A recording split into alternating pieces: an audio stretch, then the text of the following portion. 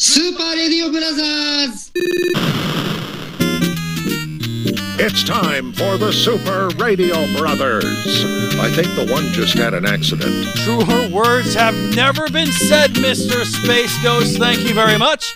Broadcasting from strategic locations all across the empire, and dare I say, our hearts also in many different locations here tonight with the NHL playoffs going on, the NBA playoffs, so a lot of rooting interest across the sporting world spectrum. It is the Super Radio Brothers. What is up, Mr. Trent?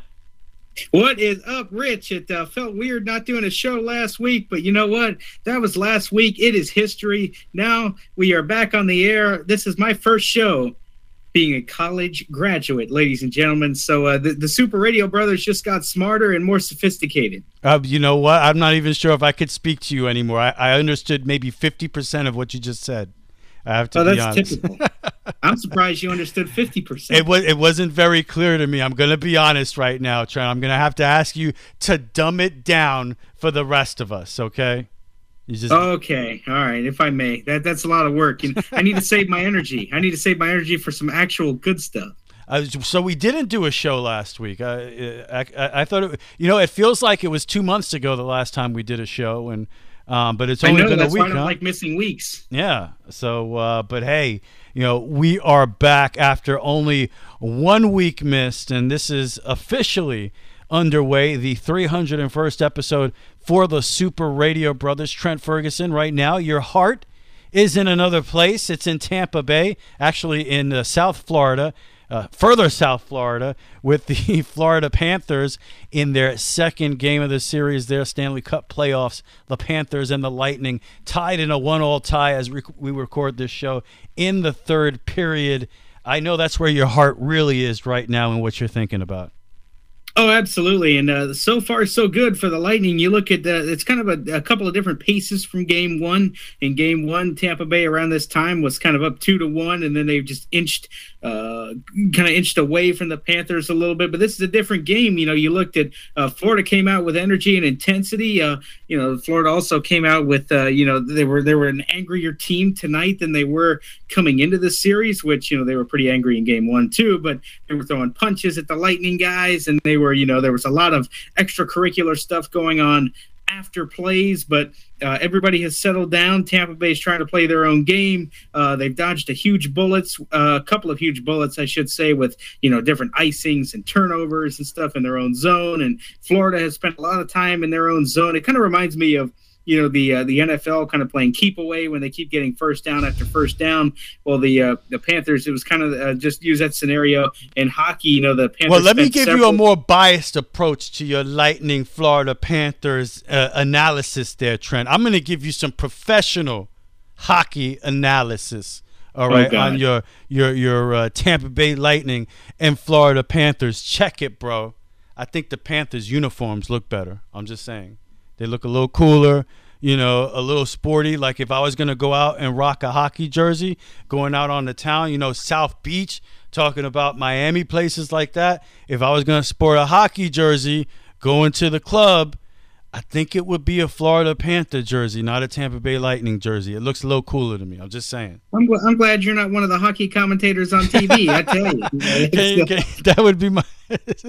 Take a look at this replay here, Mr. Carroll. What do you think about this 4-on-5 power play? Well, Bob, the Panthers clearly had better designers. And I mean, look at that uniform. It's beautiful.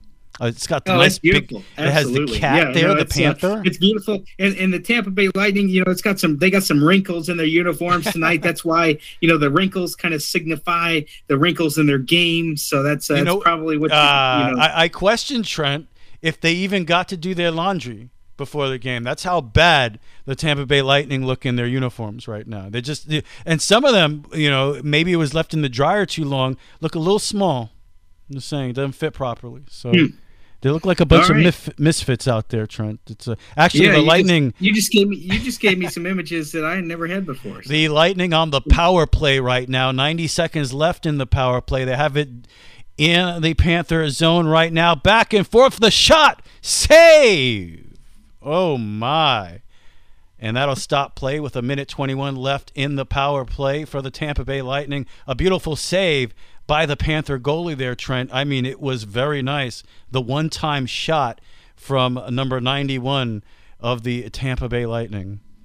And both these goalies are very good tonight. Andrei Vasilevsky and the goalie for the Panthers as well. So, but what I was saying earlier about the Panthers spending a lot of time in the Lightning zone, I used kind of the down and distance example from the NFL to illustrate kind of what is going on in hockey. You know, the more time that the opposing team spends in the other team's zone, the more scoring opportunities they have. So Florida's had a lot of scoring opportunities. They've outshot Tampa Bay, but hey, you know what?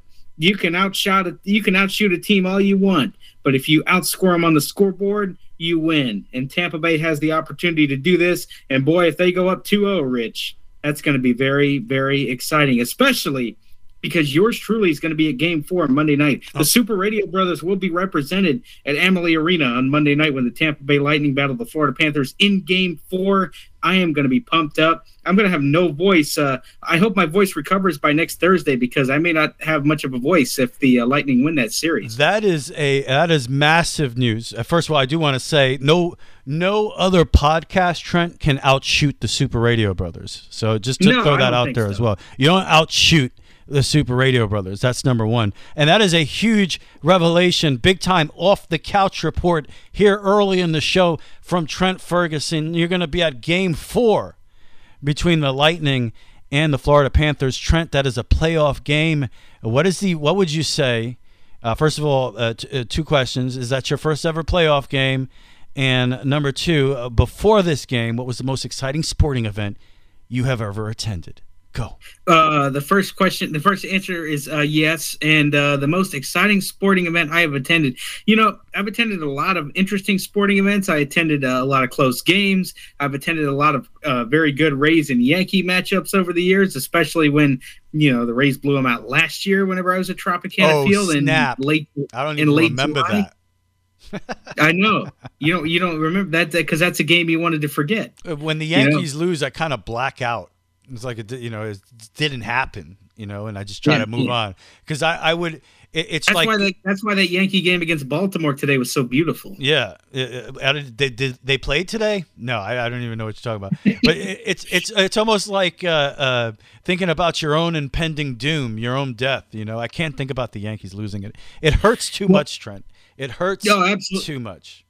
Yeah, no, I understand. But the second answer to your second question, the most exciting sporting event I've ever attended, you got to go back to December 12th of, well, not very far back. You got to go, less than 6 months ago to when the Tampa Bay Buccaneers took on the Buffalo Bills at Raymond James Stadium. Looked early on that the Buccaneers were going to go. It was Tom Brady versus Josh Allen, and the Bucs cruised it. Tom Brady threw a few touchdown passes. He got me some excellent fantasy points that week, by the way, because many of my other players didn't step up. So Tom Brady picked up the slack and, helped me get in the playoffs. But Buffalo came back to tie that game, and it was sent to overtime. And Tampa Bay, I think Buffalo got the ball, and Tampa Bay stopped them on defense. And then they kind of traded possessions a while back, and then Tampa Bay got the ball. They had like a third down, and next thing you know, Rashad Perryman caught a 56-yard touchdown pass to walk it off, if you will, and basically send the Buffalo Bills packing. And that was just a beautiful game, and I'll never forget. I was listening to Mean Gene, the Talking Machine, on the Buccaneers, a.k.a. Gene Deckerhoff, on the Buccaneer Radio Network, and he was going, Perryman, touchdown, Tampa Bay, fire them cannons. And, Rich, no joke, dude, my voice cracked for 3 days after I was at that game because I was screaming at the top of my lungs. It was just so fun to watch. It's amazing to be at a sporting event, especially when you're a big fan of the team that you're watching. And, it's almost indescribable in a moment like that. The emotion, the collective emotion you feel with the people around you, right?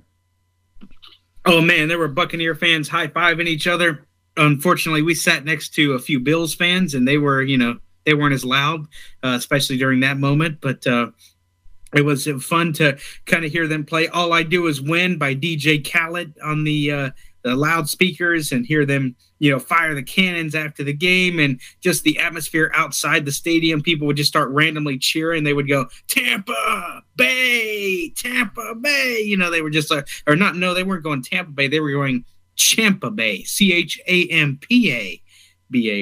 Champa Bay, Champa. Yeah. They were screaming, and it was so fun. I mean, it was great, and I hope we have a similar atmosphere on Monday whenever I'm at Amalie Arena. Well, I've spent a lot of my life going to sporting events, and been to a lot of Major League Baseball playoff games, World Series games, NBA playoff games, finals. A couple of NFL playoff games, not a lot. I would say the most exciting NFL game I've ever been to, I believe it was 2011 or 2009. I forget which Rex Ryan Jet year that was, but we actually got tickets to see the Jets and the Cincinnati Bengals on Thanksgiving. And that was super cool to go to a Thanksgiving game. And the Jets were good that year. And it was extremely exciting because the year before they had gone to the AFC Championship game. So there was a lot of excitement for this season. And that was late in the year, obviously. And it was a big game. And I don't remember but the Jets had to win.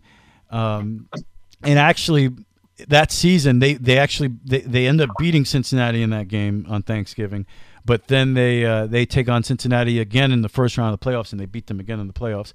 But that atmosphere felt like a playoff atmosphere. It was supercharged. People were pumped up. I mean, carrying people on their shoulders, walking through the stadium, chanting, JETS, the whole thing. That was one of the most supercharged crowds I've ever been a part of. That was really, really impressive. By far for me, the best moment of my sports fandom is the 98 World Series Game 1. I've never been a part of anything like that. That was the most incredible thing I've ever been able to witness and be a part of. That Yankee team is widely considered the greatest team of all time, 114 regular season wins. When you tally up the regular season and the postseason, they finished that year 125-50, 75 games over 500. I mean, the team literally didn't lose, and they were something to watch. And in that game 1 of the 98 World Series, they're actually losing 5-2 in the 7th inning, and the Yankees would score 7 runs in that 7th inning, a 7-run 7th to win the first game. But the way they did it, they're losing 5-2. Chuck Knobloch hits a 3-run home run, and then, of course, the moment Tino hits a grand slam.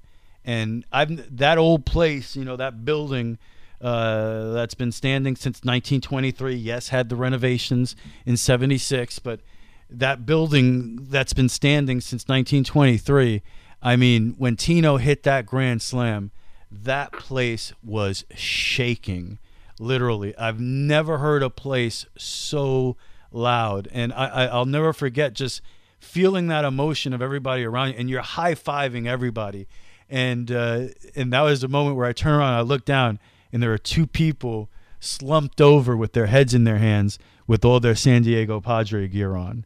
Wow, that was an incredible moment, and I know I will never, unless by some miracle the Jets make it to the Super Bowl and I go. And they have some kind of incredible win, there's no way for the rest of my life that I will ever experience a moment like that at a sporting event again, especially the fact that, the old stadium is gone now. You got the new Yankee Stadium there, and it is a different feel there. Sometimes you even watch some of the footage of those years, the World Series games in the late 90s and even the 70s, It was just different in that ballpark. It was louder. It was grittier. It was different. What an incredible save by the Panther goalie there, by the way, with 4:02 left in the third period. I mean, that was headed for the upper left-hand corner of the goal, and with his glove hand, the Panther goalie able to save the game right there. Amazing save. Sorry, Trent. That's okay. Slap shot by Pallet, number 18, and I mean the glove hand. His name is Palat. Andre Palat. Well, what do you want from me? put Palat on a pallet.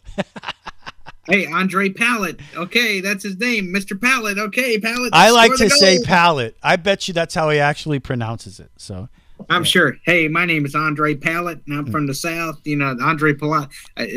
He is not from the South. Well, Mr. Pallet was almost a hero, if not for the glove hand of the Florida Panther goalie. I'm just saying. I love making fun of you when it comes to pronouncing. Well, I like making fun of you for a lot of reasons, but number two, you always make fun of me, Trent. I'm about to become a super radio crybaby. Yeah, don't do that. Whatever you do, but it's so fun because the pronunciation of names, like in hockey. You know, I know you just kind of got into it. It's funny. It's great because people don't watch hockey on a regular basis. It's pretty funny to hear them watch. Oh my God! Like I've maybe here we go. I'm trying to do play-by-play and describe a hockey game, and maybe I've watched half a game this year.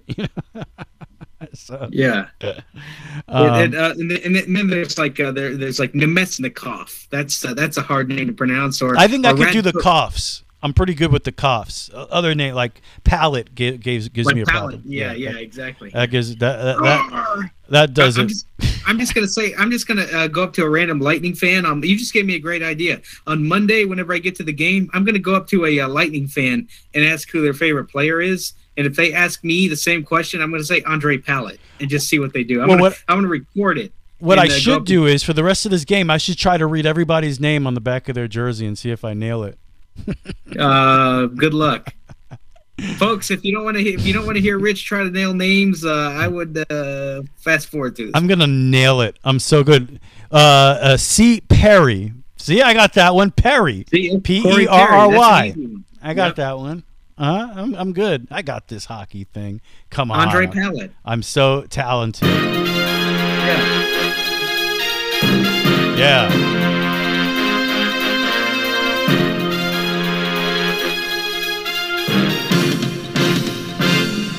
So yes, you're hanging out with the Super Radio Brothers. It's and that's the toilet. Excuse me. It is a playoff night with the NBA playoffs and the NHL playoffs. Trent's beloved Tampa Bay Lightning in a 1-1 tie with the Florida Panthers as we start the news. And of course, Trent, we always start with the poop news. That's absolutely. I hope it's not poop news when the. At the end of this game, because that could be a poop story if the Lightning end up blowing a 1-0 lead and end up losing the contest. I just jinxed it. I can't say that. Oh, I'm pumped up. I want to hear your live reaction of pain once they lose here, or if they lose, I should say. You might hear SOB. No, you won't hear any of that. If you need a shoulder to cry on, I'm sure our audience is more than willing to be that shoulder for you, if that's what. Yeah. Oh, and Trent, by the way, the Florida Panthers are going on a 2-minute power play with 3:23 left in the game. So, thanks. Big time moment here. Our penalty kill's been pretty decent lately, so we'll see. Big time moment here at the end of this playoff game, and a big time moment for some people, Trent, out in Oklahoma now. Oklahoma. As you know, I'm sure there are a couple of different ways that you can blow up your toilet. You know, I'm sure there are, but I haven't thought about blowing up my toilet. I've thought about it a lot, actually, and I think my favorite method would involve a burrito and a milkshake. I mean, explosive. Well, yeah, definitely. I mean, when you take one, I mean that. Yeah, absolutely. Blowing up a toilet. I blow up my toilet all the time. So there you go.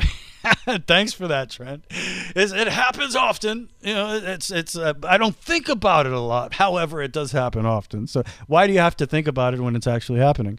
A burrito and a milkshake. Okay, I'll try that next time. I mean, that's gonna get it done, dude. That's that toilet's done. You're gonna have to go to Home Depot right after that whole thing. This is poop news, literally. Right? Yeah. Oh yeah. This is what we do here, Trent. I don't know if you're familiar, but anyway, how about this? Talk about a truly explosive situation. Lightning. Speaking of the Tampa Bay Lightning, lightning destroyed a single toilet in an apartment building in Oklahoma. Whoa, come on. That's amazing. That toilet was cursed, man. Now, I know what you're thinking. Yeah. I know what you're thinking, Trent. No one was sitting on the toilet. So yeah, I would hope not. Nobody was sitting on the toilet. Absolutely. Yeah, that would be strange. Yeah. But I mean, it's crazy. I mean, lightning blowing up a toilet. I mean, you don't think about it every day, but it can happen. I mean, that's people coming up with innovative ways to try to blow up their toilets. But I mean, according to Fox 8. Severe tornadoes and thunderstorms in parts of Oklahoma and Texas caused significant damage to some areas. In Okmulgee, a town near Tulsa, lightning took a different route, first striking the roof before coming through an exhaust fan and hitting one particular toilet inside an apartment unit. So I guess it traveled through the exhaust and then struck the toilet. A lightning bolt, Trent, as if it was sent by Zeus himself to strike that toilet. That's incredible. Come on, that's amazing. Yeah. Now, how about this, Trent? Did you know that photos? This might be the world's most famous toilet now. Photos of the toilet have now taken the internet by storm. Get what I did there? And taking the internet. I know, it's so good. It's very innovative.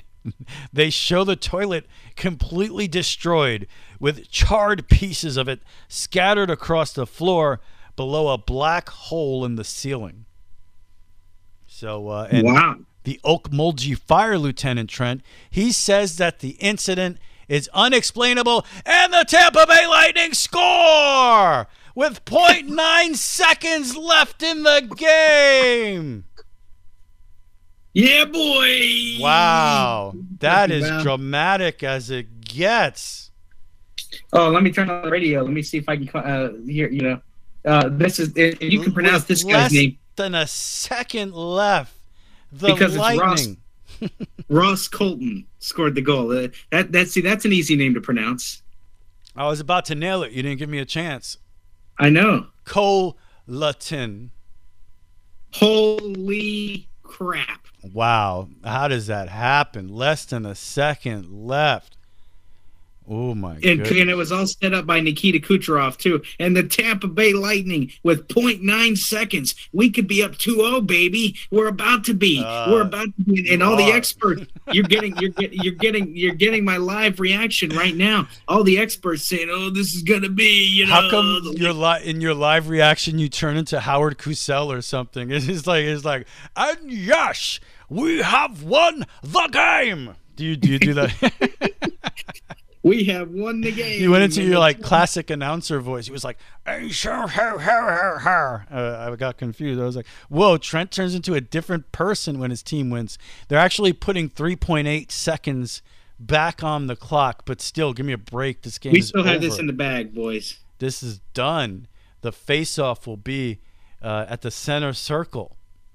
Oh, my goodness. It's over, Trent. How do you feel? Great. I mean... That's it? I mean, great. No, I mean, seriously. I mean, Florida had that goal that, like I said, the penalty kill has been great. Leading up to that goal, it was a fantastic, gorgeous heads-up plays by the Lightning. Just really made some excellent plays down the stretch. And, hey, they circumvented their iffy play early on with the game winner, and they're up 2-0. I'm going to need you, Trent, to take my call there, which I think was top-notch, my goal call, and get it to the Tampa Bay people just so they can hear what they got here. Because let's be honest. I mean... That was an amazing call.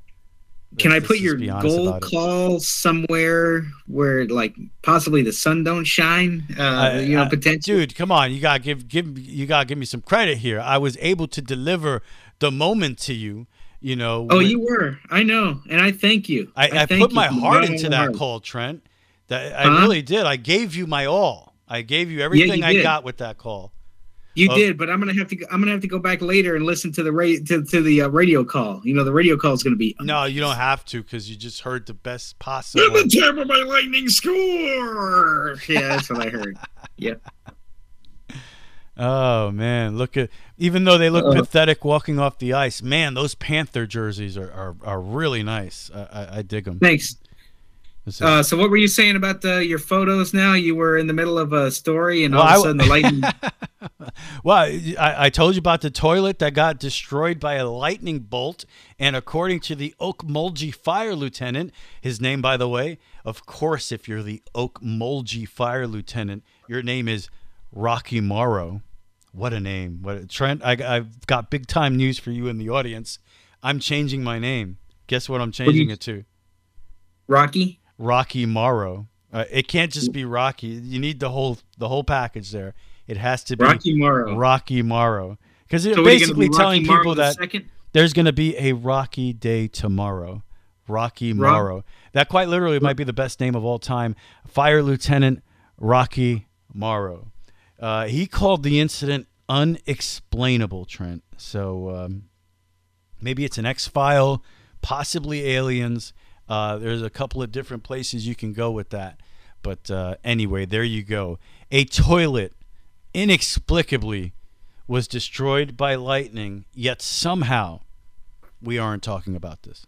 Well, I guess we are. You know what we are talking about?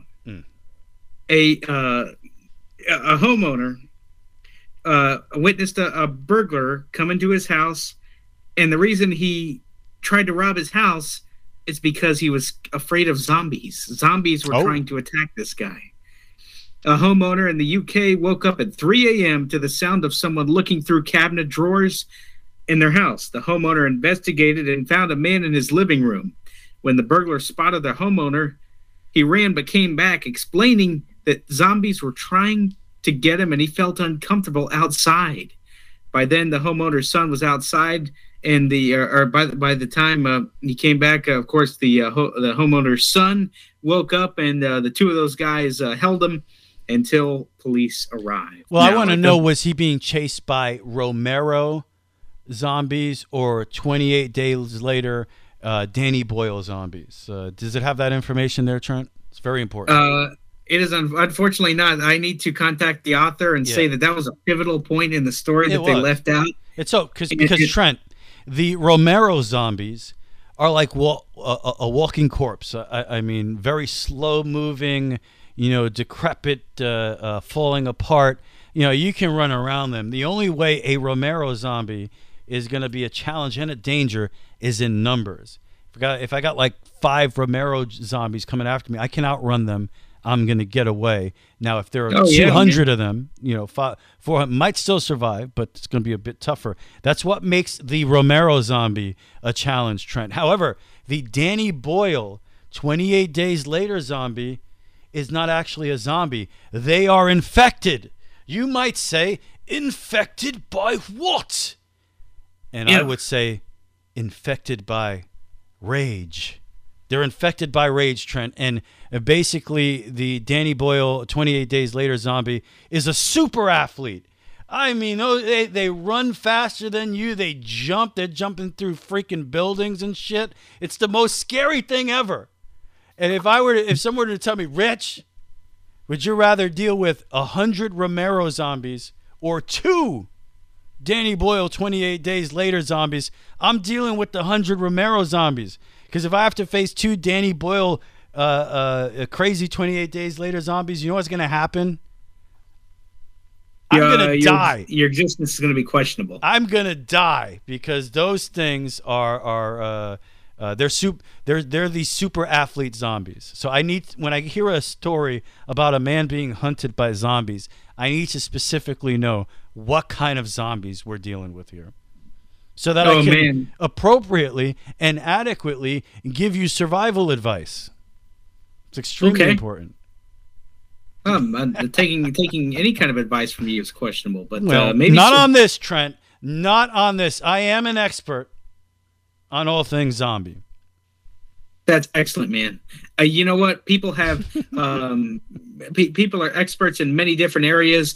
I now know that you're an expert in zombies, and if I ever have a question about zombies, Rich Carroll will be the only individual that I'll go to get those questions answered, because you know anything and everything there is to know, even about just a zombie that you discovered for the first time. I am one of the world's leading minds on the subject. Go no further than here on the Super Radio Brothers when looking for your zombie information, survival tips. That's a great advertisement. It's all right here, Trent. So yeah, you can't. The people that write the movies don't know as much as me. It's just fact. It's fact. You need to be up there with them. It's also a fact that if you try to drive through wet concrete, you're not going to go anywhere. Oh, really? I didn't know that. Well, that's what we're here for. I'm trying to tell you what's going on out there. A woman is facing charges after she basically destroys a construction project driving her car through the concrete, wet concrete, by the way. Officers with the Rochester Police Department were first called to the scene because a 53-year-old woman was using a bullhorn to yell at people from her car. That's awesome. I always wanted to do that. You know, if someone cuts me off, just have a bullhorn. The hell out of my way, shithead. You know, it's whatever insult I can come up with. Yeah, just call people names. You know, I had a friend of mine who actually legit put a train horn on his car. That is no joke. He put a train horn on his vehicle and then honked at somebody at a red light. And unfortunately, he found out that it was illegal. I was thinking that, yeah. Yeah, the police told him to take it off. But, I mean, that was pretty great. It's pretty innovative. It sounds like it would be illegal. You don't want to have it. It sounds like, you know, you might cause an accident. I mean, you know, if you're behind somebody, or if you're the guy with the train horns behind you, and all of a sudden, you know, you would, oh man, you shit your pants. Oh yeah, if I heard a train horn behind, how did I get on the track? I would get super scared. Oh yeah, start looking around, get in a car accident. But yeah, this lady, she's yelling at people from her car with a bullhorn. Then the police show up. She tries to speed away, crashes through the construction site, and she drives right into the wet concrete. I mean, what an idiot. The project's contractor reported $30,000 to $40,000 in damages, and it turns out, Trent, that the woman, I guess what she says, she's spreading the word of God. That's what the newspaper said. So well, there are better ways. Right. There are better ways, I'm sure. So I would agree. But hey, you know that this what. Now let me ask you this before I move on to my next story here. Okay. All right. I do have to ask you, whenever you're on the road and you're driving, do you ever feel enraged sometimes by drivers? Like, do you ever feel like you just want to, you know, it just depends on what kind of day you're having, but if somebody just cuts you off, is that like a trigger for one Rich Carroll? I mean, have I ever blew up my toilet after a burrito and a milkshake? Yes. Of course. It goes without saying, Trent. There's plenty of times when you're on the road and another driver pisses you off. It's nothing like that really here in Florida. It's really more of a New York thing. When you drive in New York City, it's not like driving in Florida. Trying to get home through the 5 o'clock traffic rush hour is war. It's not driving. Oh, yeah. It is war. Whether you're talking about the BQE or you know, the Cross Bronx Expressway, you know, there are a lot of places in the city where on these major highways, and there are so many cars and so many people, where the lanes will go from 5 lanes, and then all of a sudden they'll go down to 3 lanes. So now everybody's trying to get in, and that is freaking war. It's just it's hard to describe. People who haven't had to drive through it don't really understand what it is. But I used to have to drive from Brooklyn to the Bronx every day for a time to go to and from work, and that was a 2-hour commute every day, and it was 2 hours of war. So there were plenty of people that I got upset with. I can imagine. Flipped off and yelled at, and for sure. Oh man, I can imagine. Yeah, hey, it's always interesting to hear New York stories and stuff like that. Driving in New York is not fun. It's and like I said, if you're driving during rush hour trying to get home, that's not driving. That's war. And I tell a lot of people the difference between driving in New York and say driving in Florida. In Florida, it's what I call non-stressful driving.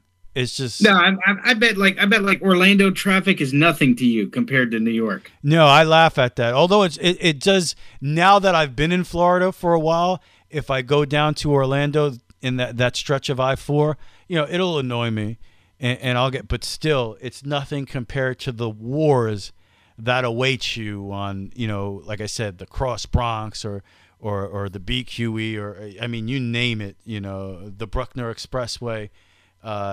Go up and down the list. There's a war waiting for you if you're on the highway at a certain time, and it is not fun. That's for sure. Yeah. Well, let's move on from driving and talk about a disgruntled man setting fire. Don't talk about me like that, Trent. Oh wait, I'm not the disgruntled man you're talking about. Oh, you are disgruntled, but no, this is not you. Maybe I jumped the gun there a little bit. By the way, since we were giving some sports updates and all of that, NBA playoffs halftime, Game 2 between the Miami Heat and the Boston Celtics. The Celtics returning the favor so far here, 70-45 at the end of the first half, Trent. Damn. Boston Celtics up 20 points from Jason Tatum.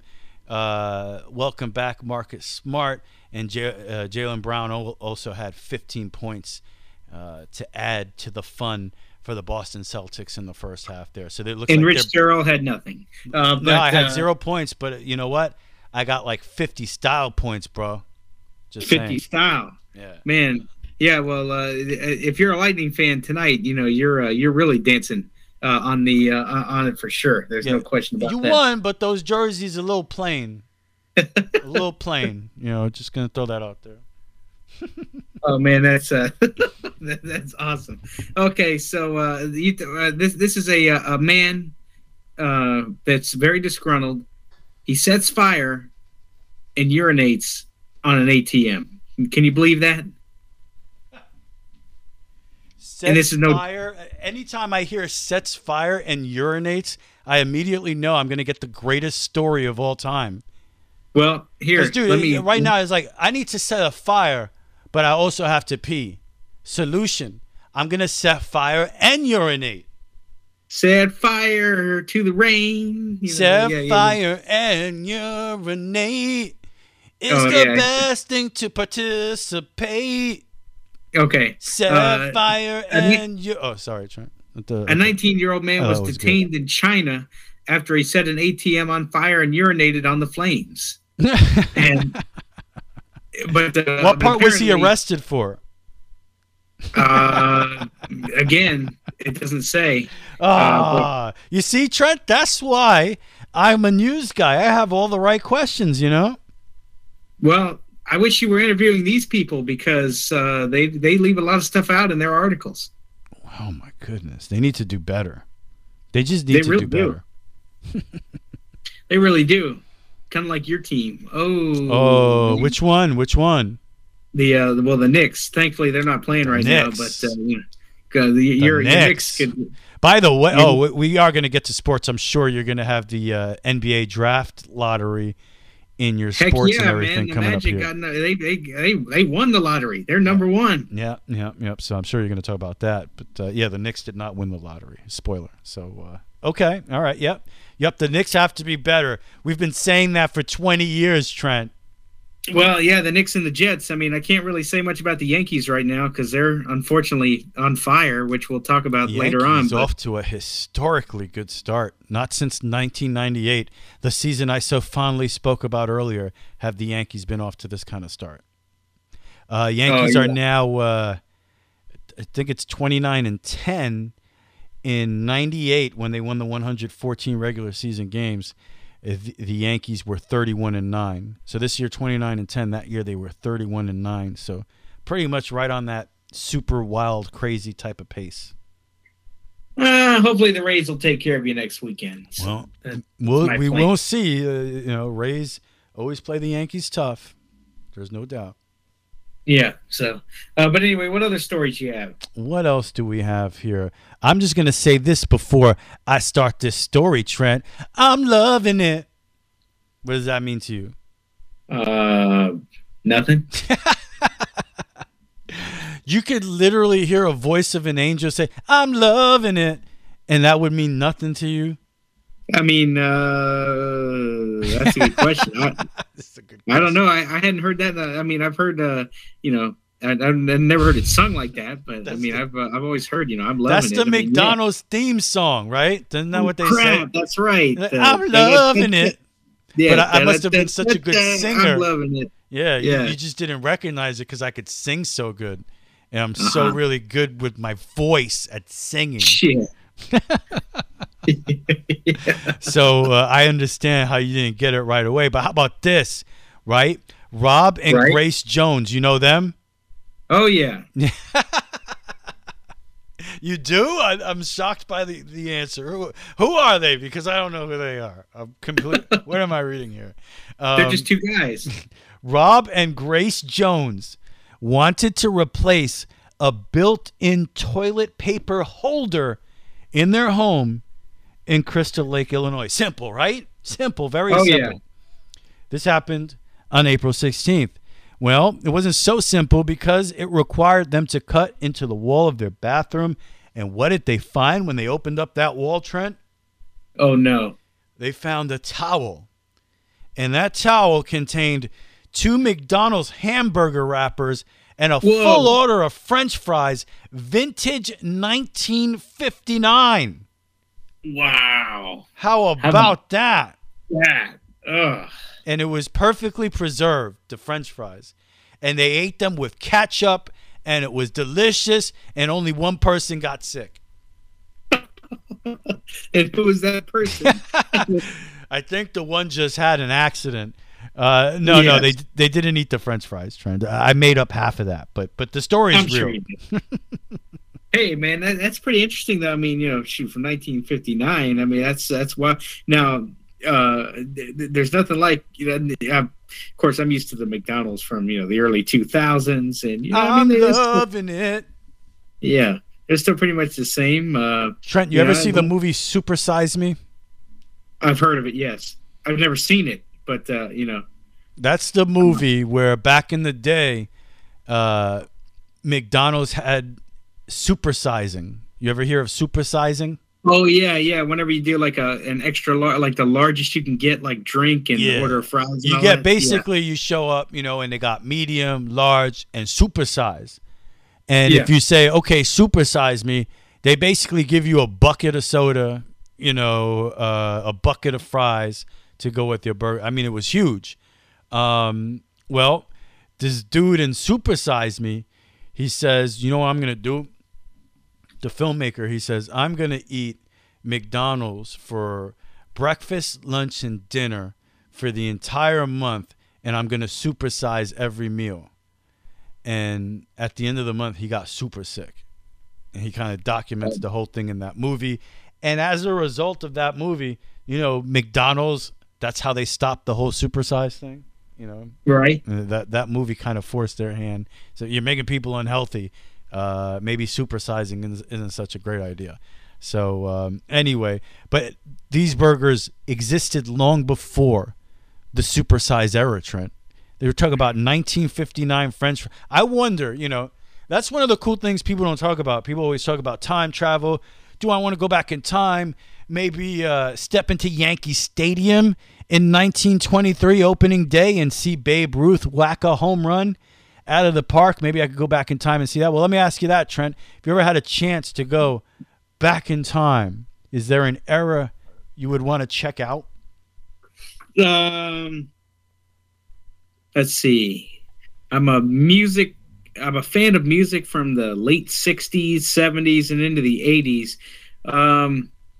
I've heard a lot of interesting things went down at Woodstock. And people who live through Woodstock that's a good don't even remember it. If they say if you live through Woodstock, you don't even remember it. Right. So, the 60s in general, I guess, Oh yeah, I'd love to check out the 60s in general. You had 1960. Yeah, you had all those kind of different things. You had like classic cars come out from the 60s, and it was pretty. You give a good one there though. Woodstock's a great one, and a lot of people who are music people would say, "I want to go back to Woodstock. I want to see Hendrix on stage doing the national anthem and that whole thing, and just Janis Joplin, the whole thing. Just go back there and experience Woodstock and all the amazing performances that took place over that weekend in upstate New York. Really the most famous music festival of all time. Through the years here, growing up, I've gone to many Lollapaloozas, Warp Tours, things like that. But now they have Coachella, right? That's the big thing. But all of those things exist because Woodstock made it successful.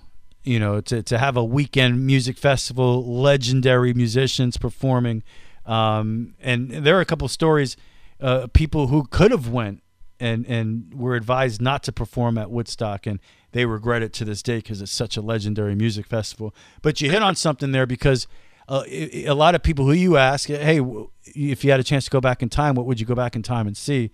And if you're a music guy, Woodstock is definitely what you would point to. Or someone like me, if you're a Yankee fan, you would talk about going back to opening day 1923, see Babe Ruth open the new Yankee Stadium with a home run. That would be something to check out and see, and just get the different senses of the stadium, the smells, because, you see pictures from baseball games in the 20s and 30s. You got guys smoking cigars out there, everybody's wearing a suit. It'd be interesting to see what it would be like to be at a game at that time. I love history. So there are so many eras I would like to go back and check out. Definitely, first century Rome would be something that would be interesting, just as Athens also. But I think my whole point getting into this was people talk about errors or specific events like you did with Woodstock that you'd like to go back in time and check out. How about food? I want to see what McDonald's tasted like in 1959. You know what I'm saying? I want to see what a taco tasted like in 1933.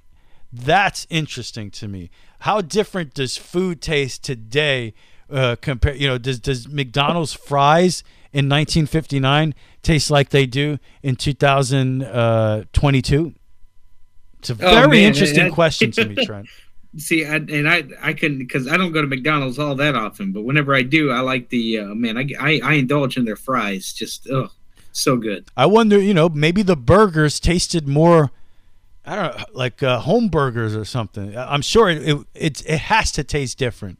Food back then has to taste different, man. You know what I mean? The burgers there these days are so small. Oh yeah. It's all bread. Now you have to pay extra to have meat. You know that? Yeah, I know. Yeah. It's like basically, can I get a cheeseburger and like 90% of it's bread and like 10% of it's meat and cheese? It's pretty bad, and all the other fixings that you have on it. Yeah, there's no doubt about it.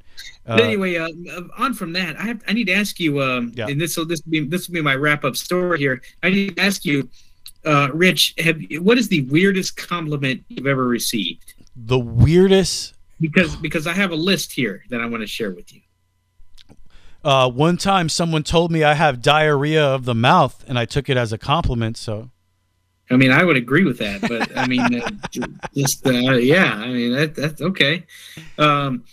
There are 6 compliments here that are some of the weirdest that you'll ever come across. All right. You look like you read books for fun. Yeah, that's weird. You ate that apple very neatly. Your handwriting is very satisfying. Your teeth are so flat. And I'm sorry. That one I don't get. Every other one before your teeth are so flat would be an odd compliment. I like the other one so far, though. So that was it. Let's go over them, Trent. Go back to the first one. What was the first one you said? You look like you read books. You look like, but what was it? Having fun while reading books? What was the first one? It was like you look like you read books constantly or something. Hold on, let me go back to it. My bad. Yeah. Just go back to that first one there. Let's go back here. Okay, all right. Let's go back here. If I can get my thing to move backwards. Let's see. Okay. You look like you read books for fun. You look like you read books. Trent, that one, I would get it, and I would think that's a good compliment because reading is boring. I think we all agree. It's extremely boring and a waste of time. So I agree. That would be a great compliment to me. Oh, yeah. We all Especially agree. whenever I was a kid, I thought that. Yeah. So what's the next one? The next one is you ate that apple very neatly. Let's be honest. You ever watch a person eat an apple, it's pretty disgusting. All right? Yeah. Don't eat that apple with your hands, bro. Cut into pieces and enjoy it neatly. All right? I don't want to see someone slobbering all over an apple. That is a great compliment. I don't think it's weird at all. What's the next one, Trent? And I'm sure that you've read some terrible handwriting. So whenever somebody tells you that your handwriting is very satisfying, I'm sure that actually does satisfy you. If someone said that to me, I would say, who are you talking to? Because my handwriting is legitimately awful. So I don't think I would ever receive. Yeah, I don't think I would ever receive that compliment. But I'm glad I don't have to read it. But I do think that's a very good compliment. And what I think there was one more, right? Yeah, and then the last one was your teeth are so flat. Now that I don't understand. That I don't get. Like, what am I, a dinosaur? You're shocked? Like, what am I supposed to have? Round teeth? What's going on here? You know what I mean? Like, what does that even mean? I can understand, like, if they weren't straight. I mean, that, like, you got flat. crooked teeth. Yeah, I don't get that one, Trent. That one's the other ones I thought were great. I didn't find anything weird about those at all. How about this, Trent? You know what? Scientists. This is truly remarkable, and this is one of the things where I look at the world and I wonder why this isn't bigger news than it actually is. We seem to concern ourselves with the oddest things as a human species, but according to this, for the first time, scientists have grown plants in soil from the moon, collected by NASA's Apollo astronauts. They've actually been able to sprout and grow plants out of lunar soil. Holy cow! I mean, that's pretty incredible. Holy cow! Now, if we could just get some cows up on the moon, give some compost, poop everywhere, fertilizer, we'll start growing shit all over the moon. It'll be great. But this is an incredible, and it's so amazing that you don't think about these things, but this is moon soil returned by Apollo 11's Neil Armstrong and Buzz Aldrin. You ever hear of those guys? Only like the most famous astronauts of all time, the original moonwalkers, even before Michael Jackson. All right. The seeds sprouted. Now, wasn't perfect. After the first week, the lunar soil stressed the small flowering weeds so much that they grew more slowly than seedlings planted in earth dirt. So, however, through science, you can add nutrients to the soil. There are ways to make it effective. So it's just another reminder that it is very possible for humanity at some point here to have a moon base. We can grow food on the moon. It's possible. And one day, Trent, I will live there. I'm sure you will. It's my dream, and you can't take it away from me. I'm going to live on the moon. You got some weird-ass dreams. And I'm going to grow apples on the moon because apples are delicious, and I eat them neatly. I'm glad you ate that apple so neatly. By the way, do you put peanut butter on your apples? Like, are you an apple? That's good. I like apples. Just about one of my favorite things is apple pie, Trent. So of course, delicious. everybody loves apple pie. Throw some ice cream on that shit. Woo! Then add a milkshake, another explosive toilet. That's how this stuff goes down. It's very important to remind people that that's how this stuff goes down. You know, if you want that to happen, you can avoid it. You know. Oh yeah. If that makes any sense, which it doesn't. Congratulations. You know, Trent, do you anybody in your family have one of those you know, what would they call it? Personalized license plates? I think my granddad had one years ago, but he doesn't have it anymore. No, not currently, no. But do you remember what it was? What's that? Do you remember what it was? No, I do not. I honestly don't. Was it Wanker? Oh, man. No. Well, it couldn't have been Wanker because that was rejected by the state of Florida. I have a list, Trent, of license plates approved and rejected in Florida. Okay. Lay it amongst me. McNasty made it through, but Mr. Poop tragically didn't. Okay. All right, let's look at some of these. I like this one, Trent. So here we go. The first three designations, SXY, okay? SXY space GRMA. Those like abbreviations? What are they? Well, it's a license plate. So okay. SXY GRMA, that's sexy grandma. And yeah. Okay. Gotcha. Yeah. Okay, it makes sense. Now, sexy grandma. Okay. Guess what, Trent? Here's the game we're playing. Did the state of Florida approve or disapprove sexy grandma? Go. Disapproved. Sexy grandma got the green light from state officials. Wow, amazing. They did. It did. So, okay. How about this one, Trent? DOO space DOO. In my estimation, that spells doo-doo. Did the state of Florida approve for a personalized license plate? Do.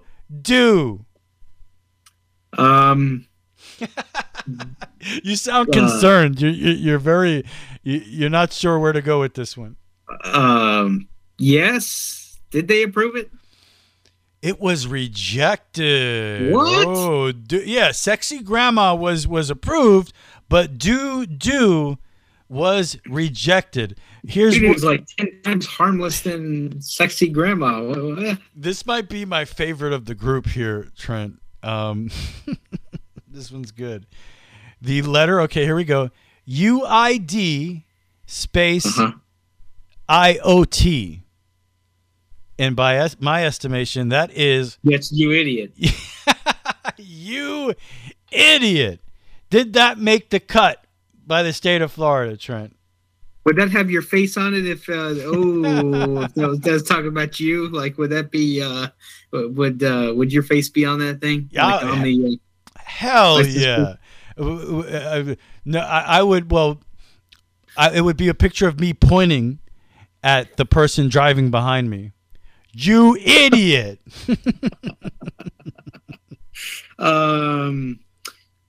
Keeping with the pattern here, I'm kind of seeing a pattern. All right. So I'm going to go with the since the first one was approved and the second one was rejected, I'm going to go with the you idiot will probably be.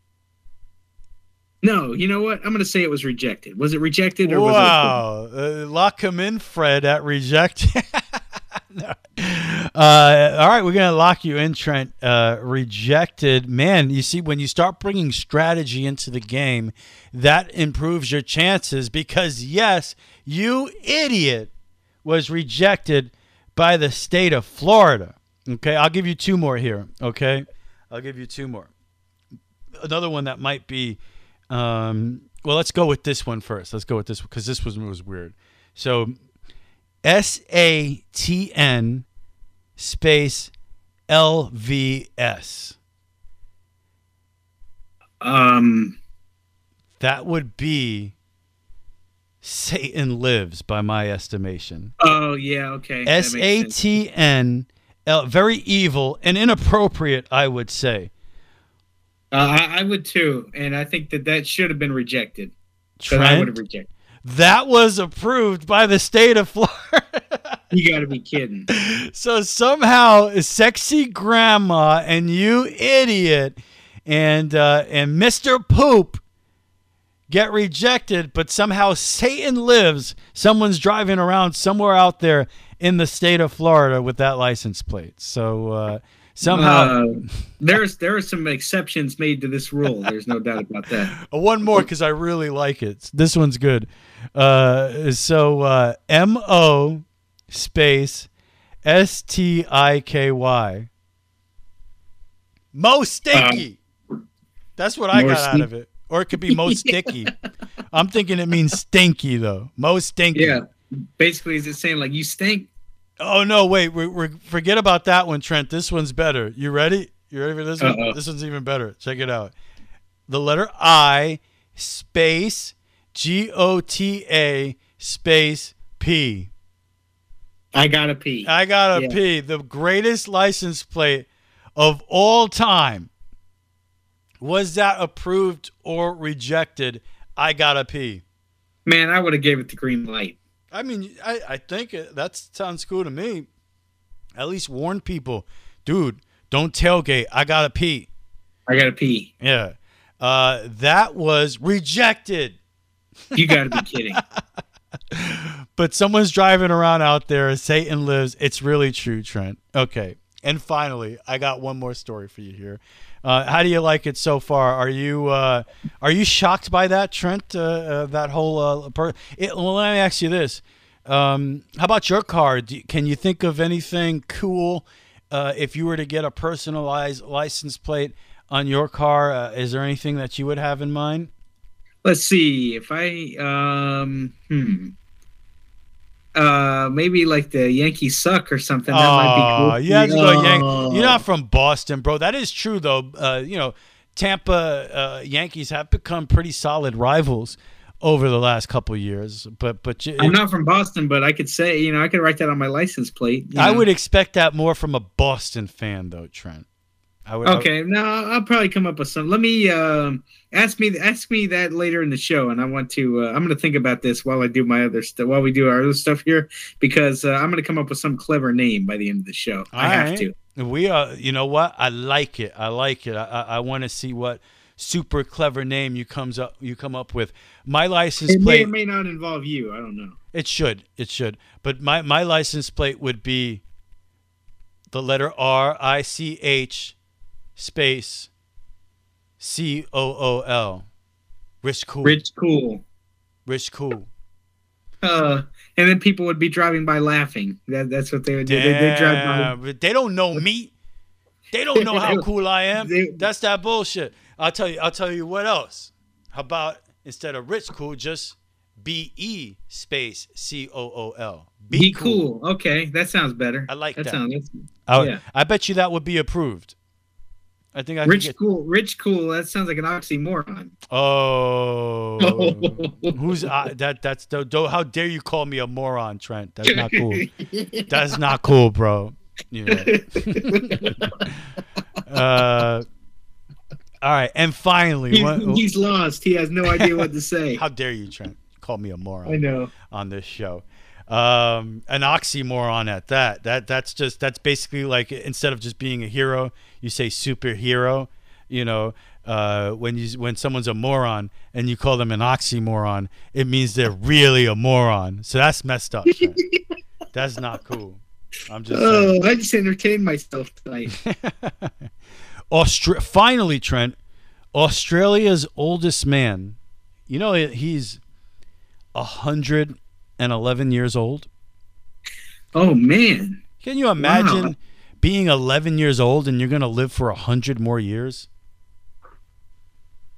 I can't imagine. No. I mean, I'm 40 and I'm going to live 100 more years. So I can't imagine. I was just asking you.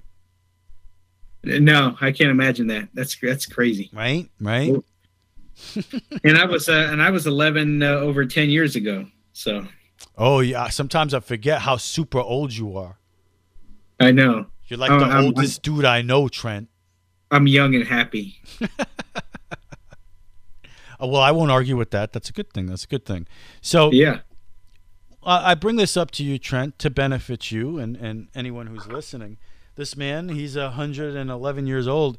He actually has a very specific secret to his longevity. And that would be? What do you think it is? Well, a lot of people, if they live longer, a lot of people like eat healthier and exercise and kind of stay active. No, people and who eat healthy and exercise die, dude. I'm talking about something that gets you to live to 111 years old. That's a good. I don't know. Well, this dude, Australia's oldest man, he's 111. All right. He says that his secret to longevity, get ready, and I gotta ask you if you're gonna go through with this now, Trent. Now that we know what the secret to living forever is, he says that his secret to his longevity is every day eating chicken brains. Chicken brains. Chicken brains. Is that what you just said to me? Chicken. He eats chicken brains, dude. He eats chicken brains out there in Australia. He says. I mean, I like chicken, but I like the leg. I like the thigh, but I don't think I've ever eaten a brain. Yeah, I've eaten those things too. Chicken leg, chicken breast, thigh, all very delicious. I've had the Colonel's bucket before. It's great. But no, I'm talking about a chicken's brain. All right, retired cattle rancher Dexter Kruger, who turned 111 years old this year. He wasn't a World War II veteran, but he was around in World War II. That's saying something, right? Oh, yeah. I'm sorry, Trent. Kruger told Australian Broadcasting Corps in an interview that his milestone can be contributed to eating chicken brains. And I'll give you his own words, Trent. Are you ready? Yep, lay it amongst me. Chicken brains, chicken brains. Dad, that's how a guy from Australia sounds to me. Chicken brains. They have a head. Chickens have a. Do I sound like an Australian? Is that close? It's pretty close, I think. Chicken brains. Chickens have a head, and in there's a brain, and they're delicious little things. Now, he goes on to say, Trent, that they're very small and there's only one little bite. Oh, man. I mean, all it takes is one little bite every day of this chicken brain, Trent, and you're going to live to 111 years old. You're going to start getting yourself some chicken brains or what? I mean, I'm going to go to a chicken place and ask them if they have chicken brains. That's you're going to go for it. Wow. Yeah. Okay. I thought the answer would be no, but obviously you are a very brave and adventurous individual.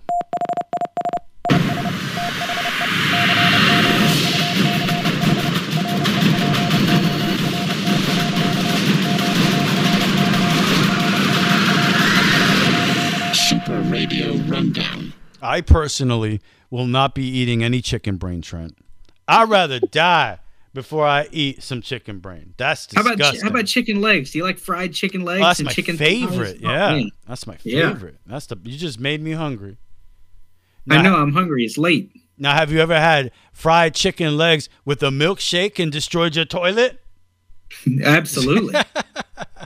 I guess my point is basically add a milkshake to anything and you're in trouble. That's yep. Basically what I'm talking about here, Trent. That's awesome. So let's see. Super Radio Rundown. We've got some news here. We got box office numbers. Doctor Strange, Multiverse of Madness, #1 again, Trent. That's despite a 67% decline. However, still $61 million at the box office for Doctor Strange, Multiverse of Madness. The closest film was The Bad Guys, and that only made $6.9 million. So Doctor Strange, multiple weeks at the box office, still made 61 this past week. The Bad Guys, 6.9 million. So that just shows, I forget who said it, but you could have some of these filmmakers like Martin Scorsese be upset, oh, the superhero film is destroying film and this and that, and it's not artistic. Well, you know what? It's keeping Hollywood alive. It's keeping movie theaters alive, because it seems like the only and I don't know, are we post-pandemic yet, or are we endemic? I'm not sure. I think we're about as normal as we can possibly be at this point, I guess. So, but it would appear, Trent, at this point in time, that the only thing people are willing to brave the theaters for are superhero flicks. So in a way, MCU, these kind of movies, really keeping Hollywood alive. And it's well documented what Scorsese said and a couple other people. I would also say I don't necessarily think it's superhero films destroying movie theaters and Hollywood and stuff like that. I think it's streaming services. It's the serialized storytelling that people find more interesting than a 2-hour film. The people who would rather binge a show on Hulu or Disney Plus or Netflix or something like that, rather stay home and enjoy a streaming service than go to the movies and see, not great examples here, whether you're talking about The Bad Guys, Sonic the Hedgehog 2, those are children's movies. But, you look at Firestarter, which is a remake of an old 1980s movie based on a Stephen King book, actually starring Drew Barrymore when she was a little kid. Pretty famous movie based on the work of Stephen King, classic horror film Firestarter. They just had a remake of that. That was #4. That made $3.8 million. Is that any worse than a superhero movie to remake a horror movie from the 80s? Did nothing. Now, a movie that's getting critical acclaim and is universally loved and near 100% on the Rotten Tomato aggregate, Everything, Everywhere, All at Once. Here's a movie that's basically, like I said, universally loved. That only made $3 million last week in the box office. And I know for a fact it's not streaming anywhere. The only place you can see that movie is in theaters. Recently got a wider release. And like I said, this movie is something that everybody's saying is pretty incredible. Made $3 million last week. So, look, you don't bite the hand that feeds, Trent. Scorsese, you need to think twice. You want to make another. And so here's Scorsese. That's destroying Hollywood. You released your movie The Irishman on Netflix. Why? And I know it was also released in theaters, but nobody's going to go see that in theaters when they can see it on Netflix. Give me a break. So let me get off my soapbox here, Trent. Talking about streaming services. We talked about on the show before the problems they're having over at Netflix. And all of you like Netflix? Oh yeah, I really dig Netflix. I really do. For a long time now, I was a little disappointed when they dropped the Marvel stuff because Netflix they had Daredevil and Luke Cage and Jessica Jones and Iron Fist. They had their own Marvel shows, but now Disney owns everything, and Netflix is done with the Marvel shows, and I think that has something to do with the subscriber losses, the record subscriber losses. In recent times for Netflix, which is leading to some layoffs at the country. As a matter of fact, about 150 layoffs, mostly U.S.-based employees. About 150 positions out of the streamer's workforce of 11,000 are being eliminated amid a slowdown in the company's revenue growth. Netflix stock has also fallen sharply after the streamer reported last month that its global subscriber base declined by 200,000 in the first quarter. And that's the biggest drop and the first drop, by the way, in more than a decade. So the consensus is Netflix is in trouble. Why is Netflix in trouble? Well, take a look at on the other end of that. How about Disney? Disney Plus gained 7.9 million paid customers in the first 3 months of 2022. It stands at 137.7 million, up 33% from over a year ago.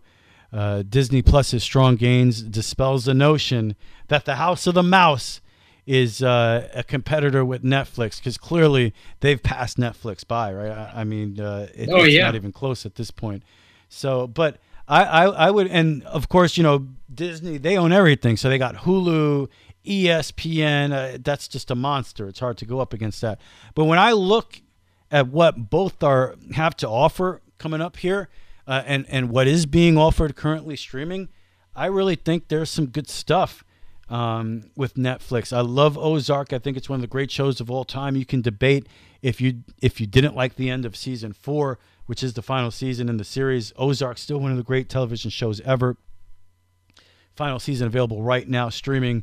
You know, big shows that came out this year. The Woman in the House Across the Street from the Girl in the Window, What a Name, was okay. I've never seen Inventing Anna, that came out in February. Russian Doll season 2, I don't even know what that is. That came out in April, but I'm looking forward to some things coming up here with Netflix. They got the new Resident Evil show, one of my favorite video games of all time. I thought the recent movie wasn't really good, and by the way, if you haven't seen the trailer yet, you can go check out the trailer on Super Radio Brothers social media, Facebook. We have it posted there. The trailer for Resident Evil looks awesome. Stranger Things season 4, which I'm not in love with after season 2. I've invested my time in the first 3 seasons, so I'll watch Stranger Things season 4. I'm pumped up for that. And the Umbrella Academy. I love the first 2 seasons big time of the Umbrella Academy. Also coming out for Netflix here, presumably sometime in the summer. Also, another Witcher series coming out. So there's a ton of stuff on Netflix that, for me, I'm going to hold on to my subscription. I really dig. Of course, Disney, you know, has Moon Knight out right now, which for me was a complete disappointment, garbage, especially if you've read any of the source material. I hate it. But people. Oh, yeah, I've seen your episode reviews. That's for sure. Oh, yeah, that's right. Thank you, Trent. And you can check out all of my full reviews on our YouTube page, on Facebook. You're welcome. At least I look out for you. I appreciate that, Trent. Thank you very much. But yeah, check out my Moon Knight reviews on YouTube. The Book of Boba Fett was pretty cool. That's out streaming right now for Disney Plus. Apparently the Kardashians are in Disney because of Hulu coming up for Disney Plus. I mean, super exciting, especially if you're a comic book nerd like me. You know, you got Obi-Wan Kenobi, of course, the Star Wars series that's coming out in a week here on May 25th. Ewan McGregor reprising his role. Hayden Christensen as well, jumping in there. So, hey, if you're a Star Wars fan, you love Obi-Wan, you're looking forward to it. But, man, they just dropped the trailer for She-Hulk, and that show looks awesome.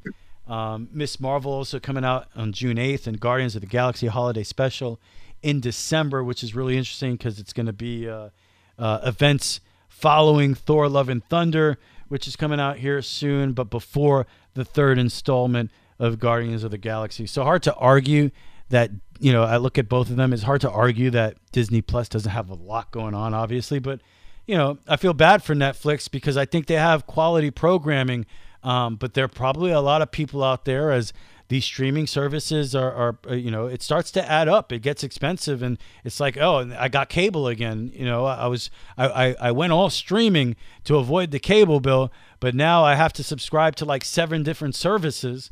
And now you're looking at it, well, do I want to keep Disney Plus or do I want to keep Netflix?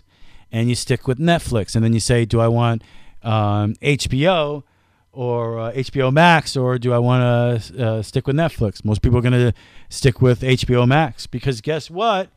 HBO's Westworld Season 4. The trailer is out. One of the great shows of all time. Also, and the interesting thing about Westworld is it doesn't come out every year. So it's been, what do they call that? Biannual, Trent. It's been a biannual show every other year. And I absolutely love Westworld. And guess when that gets released, Trent?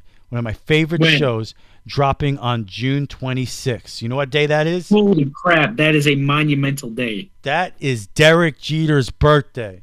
Amazing. It's also somebody else's birthday. Who? I forgot. I don't know. Maybe some of the guy was maybe. No, maybe of course, of course, Jeter would share birthday with one of the greatest people in the history of the planet, me. So, some of the best people in the world, Trent, have been born on June 26th. I don't know if you know that, but it's so true. It's so true. It's so. Oh man, true. it is so true. And HBO, they have Staircase. Seen a couple episodes of that.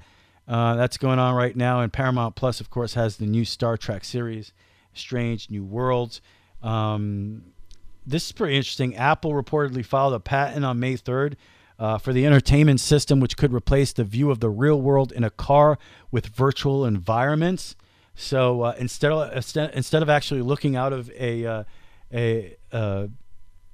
looking at the actual world, you'll have a screen there with a virtual environment, Trent. I don't know. That seems scary to me. What happens if the screen goes dead? I'm going to die. I know. Well, it would be a self-driving car, though. But they say it's a method of, people get motion sickness when they're looking outside of a car. This is something that can stop that. I just think it sounds like certain death, and I want nothing to do with it. But apparently, Trent, I guess the story there is Apple is looking to get into the car business. So, we have the iPod, we have the iPad, the iPhone, and maybe soon one day we'll have the iCar. The iCar. There was I read an article years ago about people in Germany who are able to drive their cars, and they, steer the car with their eyes, so they're looking at their eyes, and no matter where their eyes go, the car goes. Wow. And you talk about the most scariest thing I've ever heard, because even whenever you're driving, your eyes are constantly moving. If you're looking at like a statue or something on the side of the road, or if you're looking at like a billboard or something, no matter what, your eyes play the role of the steering wheel in the car, and you're going to drive right off the road if you're looking at a statue on the other side of the road, kind of deal. That's pretty interesting. I've played VR games that were similar. So you would definitely have to be in the right frame of mind. But, just a technology like that could seem ridiculous. But then in practice, it might actually be more natural than you actually think. And that's why they're developing it. But because it's true, sometimes if your eyes will be distracted or off the road. But just as a driver, I would say most of the time I'm looking straight. But there are things that do sometimes distract you and make it. Yeah, can you imagine? What is that? You turn left and the whole car goes left. Oh my goodness. Oh man. That would be an interesting way to die. Pew, pew, pew. Video game news. Video game. Yeah. Wait a second. Trent, there was an angel. Did you hear that? What an amazing voice. What was that? I did. And that intro gets me every time. Video game. Yeah. You like that one? Oh, yeah. Yeah, no, that's one we had one of the top voiceover guys in the industry working for us. So he was quite a pleasure to work with. Yeah, I forget his name. That's why I said the intro gives me chills every time. It really is. It's something to think about how amazing and how fortunate we are to have that man's voice on this show. So anyway, moving on and not completely ignoring the greatness that we just talked about, but trying to move on to other things, video game news, namely, Trent. And here's an interesting video game story. Check out this headline. It says, by the way, end of the third quarter in the Miami Heat Boston Celtics game 2 in Miami. The Celtics comfortably ahead 96-71. My goodness, what a beating. I would say that's pretty much over. What a beating going on. It's not over, but I think you said it right. Pretty much. But in the NBA, you never know at around 20 points. It would take some incredible historic comeback. The Heat have been trying to make, there are ebbs and flows. The Heat have been trying to kind of make runs here every now and then, but the Celtics have held them off, and they've held them off pretty well. So that'll take some run if they're going to come back in that one. But check out this headline, Trent. Video games can boost children's intelligence. Oh, really? Yeah. Now, because a lot of people believe it's the polar opposite. People, especially the older generation, complain when children are on their video games for so long because they're like, oh, they're ruining their brains. They're doing this, they're doing that. And, children actually have research in their favor because now they can back this up where it's actually increasing brain power because it puts you in different situations. It makes you think critically if you want to win the game.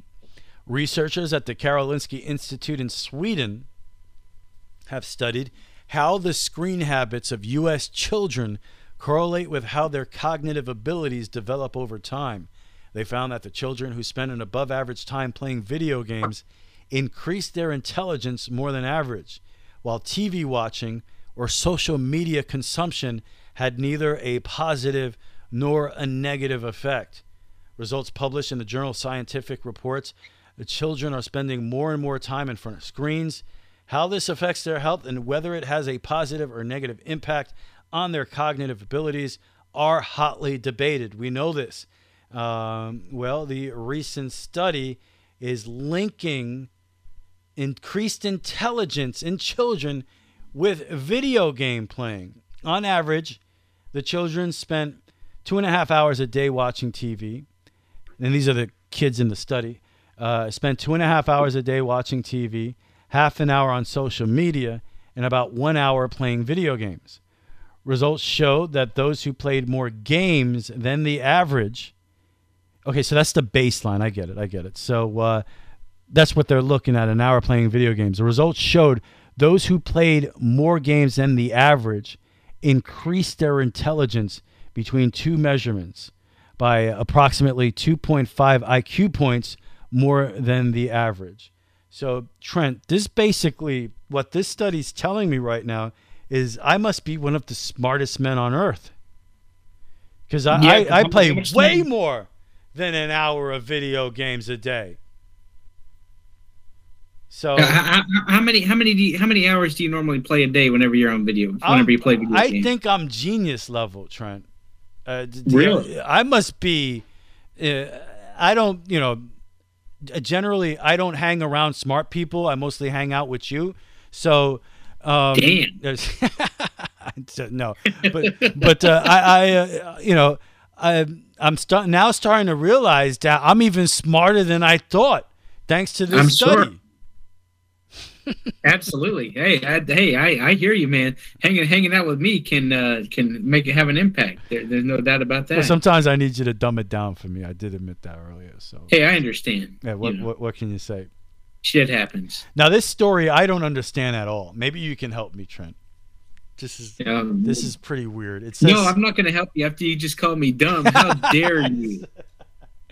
The time of me helping you is long gone, bro. You are on your own. If you need any help from me, it is out the window. It is see you later. You could get the shit out of here, bro. Oh, gee. Now I don't know what scientists invent mouth haptics for VR, including water, wind, and spiders. Haptics, mouth haptics. Scientists have invented mouth haptics for VR that allow users to feel different virtual experiences with their mouths. These include feeling the wind on your face while riding a bike, taking a sip from a fountain, and feeling the water on your lips, and covering yourself with spiders that you'll feel running in and around your mouth. So my first question is, why would you want spiders running in and around your mouth? I wouldn't. That's not something that's not the VR experience you're looking for, Trent? Nope, absolutely not. So when partnered with virtual reality demos, The mouth haptics means that users will feel different sensations on their lips, teeth, and tongue depending on what they're doing in the game. Mouth haptics are programmed to do different things depending on the situation, including single impulses, taps, pulse trains, multiple taps in a row, swipes in the X, Y, and Z directions, moving along down and towards your mouth, and persistent vibration. I feel like almost at this point I shouldn't be reading this. This doesn't sound right. The different demos shown in future interfaces groups video include walking through cobwebs in a forest before being covered in spider venom. Why do we have to go so dark? It seems like we could use mouth haptics for better things. Drinking from a water fountain, sipping coffee, smoking a cigarette. But you know what? Smoking a cigarette, that maybe that could be like a something that helps you quit smoking, right? Imagine you could smoke in VR. Maybe that changes everything. I didn't think about that before. Also, for some reason, I want to experience in VR brushing my teeth, riding a motorbike. So there you go, Trent. They want you to. It's not just enough visually anymore.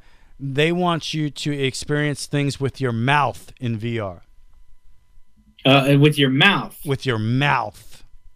How about that? What do you think about that?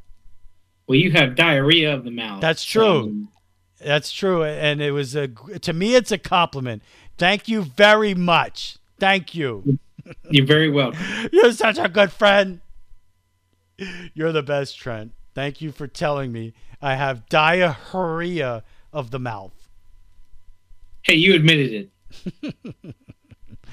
So, and I'll talk about during the show. Also in video game news, Evil Dead is out, based on one of my favorite movies, the Evil Dead franchise, Evil Dead 1 and 2, Army of Darkness, Bruce Campbell, Sam Raimi, greatest horror trilogy of all time. Even though I don't necessarily need the first movie, just give me Evil Dead 2 and Army of Darkness and I'm good. But the game did come out this past week, online game. I will get to that in video game news. My experience with it. And that is it for anything on any of that stuff, Trent, video game news. I mean, it's I still can't get past the VR with the mouth thing. The mouth haptics. Mouth yes. I think I'm saying that right. You're probably not. Mouth haptics. Mouth happening ix. That's what I would have called it. You gave it the good college try. That's all you can do. Mouth happening ixes. Mouth happenings? Mouth happening. Oh, I like that. Yeah. Sing it now. It's time. Super Radio Sports. I'm very excited about the sports trend. Me too. I mean, we've this has been kind of you remember our last show where we kind of or one of our last shows, I should say, where we back at the up doing a great program with. Did we really? No, we didn't. Stop lying. I know. It was a fantastic program.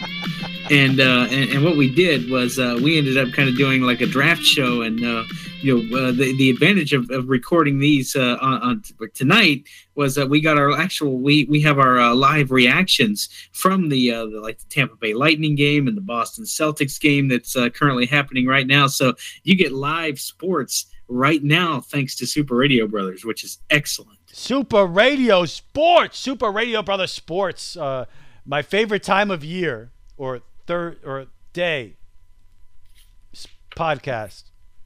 Oh yeah, that's Excitement. What it's all about. Yeah. All right, Trent. Yep. We'll put you in the driver's seat here. What's going on in the first world of all, I of need sports? to talk about my Tampa Bay Lightning. And we should say, like you said, that news broke right here on Super Radio Brothers for us because we were watching the game together, Trent. Yeah, I know. And I experienced that Lightning victory with you. Yeah, and you gave some bogus. You gave some bogus Tampa Bay Lightning call, and the goal call. That was what I felt when the Lightning dramatically, with less than a second to go, buried that puck into the net to defeat the Florida Panthers and take a commanding 2-0 lead in the second round series of the Eastern Conference Stanley Cup Finals. Do you know what I felt after that dramatic goal? I bet your adrenaline skyrocketed. I felt absolutely nothing, Trent. I got to tell you. I'm sorry. It did nothing for me. It did nothing for me. I know. but if the Rangers were playing, you would I would have got I would have been slightly more excited. Yeah. But yeah, no, because what was happening was, the cool thing was you actually interrupted your one of your stories. You were telling a story, and all of a sudden you went, wait, and the Lightning score. Oh yeah. You did it like the true professional. I tried to, yes. It was the biggest story in that moment, and I had to break it on the show for you and the audience. So, I'm proud of you. You actually learned something. Sometimes I do, Trent. Sometimes I do good. Sometimes I do good, Trent. Don't act like I don't do good sometimes. Sometimes I do good. Don't ignore it. You should praise me. Sometimes. Say, Rich. I need you to say, Rich, you did good. Rich, you did good. You did pretty good. I feel so. My goodness, the pride that is bubbling up in my heart is hard to contain. Thank you so much, Trent. You're welcome. But anyway, let's get to the serious business. The Tampa Bay Lightning. Yes. They ended up winning this game. Let's kind of start there. And man, just how about it? Early on in this game, I watched pretty much the first two periods, and it was a tale of two periods. The first period, the Lightning really couldn't get much going on. I mean, Florida kind of came out and would spend a lot of time in their zone, but coming out, the Lightning they didn't panic because that's what championship caliber teams do. The Florida Panthers haven't really, besides this year, really haven't gone deep into the playoffs in a very, very long time. So, and of course, it shows how long they hadn't won the Stanley Cup. They hadn't won the Stanley Cup since the mid '90s or something like that. It's been a long time, and but anyway, the Lightning just had some trouble in their own zone, and Florida ended up trying to take advantage of that early on. They scored the first goal to take a 1-0 lead, and then Tampa Bay came back to tie it a few minutes later. And Rich, they're doing this winning without one of their biggest stars in Braden Point. We talked about it last Saturday in Game 7. Where Point actually ended up suffering a lower leg injury. And at first, everybody thought that he was day-to-day, but now people are saying, Point could be out for the majority part of this series. And all the experts were saying, well, the Lightning did miss Steven Stamkos in 2020, but, because Braden Point has been such a key in their offense this year, they're going to be in deep trouble because that's why their offense is so potent. Well, I beg to differ with you. I mean, yes, they missed Point, but it's next man up. As they say in show business, the show must go on. And the show is going on with guys like Corey Perry stepping up, with guys like Ross Colton stepping up, with Nikita Kucherov doing what he normally does in the postseason. The Lightning are deep, and they take pride in their depth. And if you're a Lightning fan, you should take pride in their depth too, because depth. What if you're not a Lightning fan, Trent? Should I still take pride in their depth? Yeah, I'll tell you what else to take pride in. But the Lightning, they have depth, and depth wins championships, especially in the National Hockey League. And if they played like they have the first couple games of this series, they can beat anybody that they play. So congratulations to the Bolts. They don't play again until Sunday. Well, I agree with you, Trent, because I know your first line is good, but how good is your second line? How good is that third line? That's how you're going to win a championship. You know what I'm saying? Yep, and the Lightning's they have several lines, and the lines that they play with are more than capable of winning. How do I know that? I watched like one hockey game this year. It's so weird. I'm just sitting here in stupefied disbelief that you knew that there were multiple lines in hockey. How do I know that? Cool. Somehow I know these things. It's weird. It's almost as unexplainable as a lightning bolt destroying a toilet bowl. It's just. Anyway, that's enough on the Lightning. We got what about the New York Rangers? They're down 0-1 in their second round series with the Carolina Hurricanes.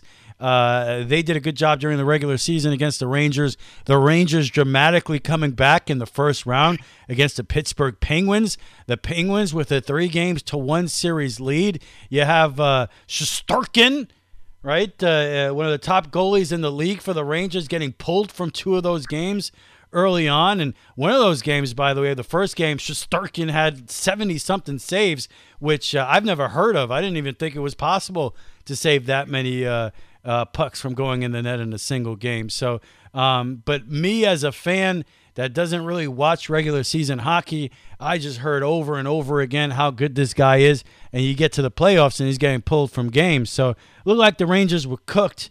And they really, in dramatic fashion, came back down 3-1 to beat Pittsburgh in that Game 7. Not only that, but also losing in that Game 7 by a goal and tying it with less than 5 minutes to go, and then eventually winning it. So it's been a while as a Ranger fan where you had a significant victory in the playoffs that made you think, well, this team's maybe can do something, but I don't know. I just don't. Beyond the goalie, and he's looked really shaky in these playoffs. Supposed to be the key to the team. I just don't see the Rangers really winning anything. They weren't impressive, and then they blew that. The way they blew that game against the Hurricanes in the first game, winning 1-0 late in the game, and then blowing that was another less than 5 minutes to go, blown 1-goal lead. And they lose in overtime to the Carolina Hurricanes. I mean, who the heck are the Carolina Hurricanes? Give me a break. They shouldn't even have a team. They shouldn't even have a team in Carolina, and they dare to beat the Rangers. Disgusting, Trent.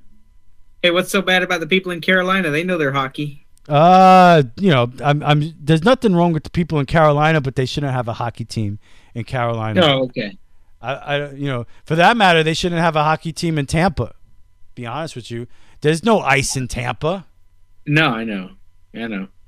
How can you play hockey when there's no ice?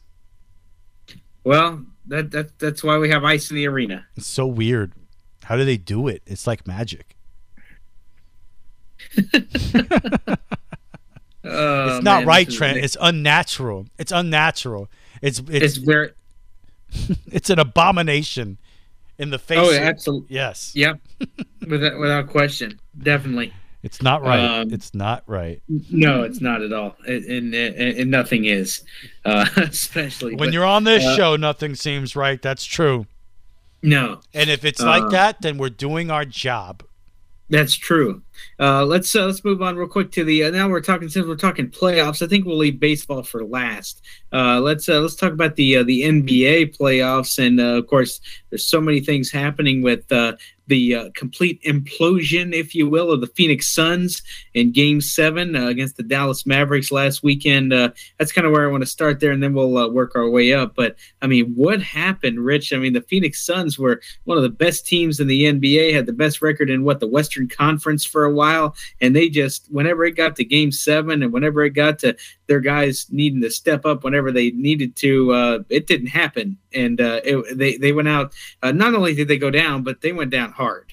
Well, the Phoenix Suns had by far the best record in the NBA this year. 64-win team, 8 games better than the closest team behind them.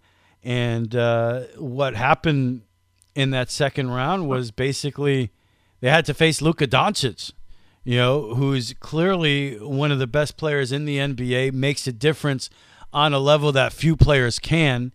You're talking about a playmaker, a scorer.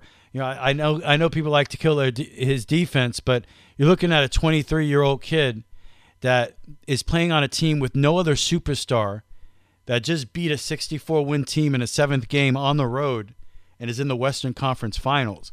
What this dude is doing at 23 is pretty incredible. That's the first thing. That's what happened to Phoenix. Also, what happened to Phoenix is Chris Paul had nothing left. Rinse, dry, repeat. This is a story that we've seen over and over again. He just doesn't make it. Once you get to the playoffs and you have to rely a little more physically, he gets injured. We saw it with the Houston Rockets a couple years ago. It was sickening, because I was rooting so heavily for the Rockets and Chris Paul and James Harden to knock off the Golden State Warriors. And it looked like they could. They had a 3-2 lead going into Game 6. And what happened? Chris Paul pulled hamstring. Can't play in Game 6 and 7. What happened? Warriors win Game 6 and 7. Harden didn't have enough without Paul. Paul does not. Chris Paul. They were naming him the point god right after those first 2 games where Phoenix went out there and destroyed Dallas. Those first 2 games, and I said it on this show, Trent. Pat Riley always says that the series really doesn't start. That's the old cliche. A series doesn't start until the home team loses a game. That hadn't happened yet, and everything changed once they got to Game 3 and they got to Dallas. And the Suns rely on that perimeter offense, that mid-range game, and the Mavericks just have guys they can throw at you, whether defensively, whether it's a Reggie Bullock, a Finney Smith, a Brunson. All of these guys can run out and play really good perimeter defense, and it was suffocating for the Suns. Chris Paul had nothing left by the end of the series, and I think even bigger is that the Suns got a no-show from Devin Booker. And if the Suns were going to compete in that Game 7, they needed Devin Booker to be every bit the player that Luka Doncic was in that game, where he's putting up close to a triple-double, close to 40 points. And Devin Booker was an absolute no-show. I mean, he did nothing. And when you get the performances that you got out of Booker and out of Chris Paul in a Game 7 at home, he's just not going to beat a team that has a Luka Doncic on his side. Devin Booker, this guy's supposed to be one of the best players in the league. I saw people putting Devin Booker in the top 5 in MVP voting this year. His team won 64 games. Devin Booker in Game 7 at home had 11 points. 11 points. It's just not going to get it done. Chris Paul had 10 points. I mean, these... it's not. You turn around, look at the other place. Luka Doncic, 35 points, 10 rebounds, 4 assists.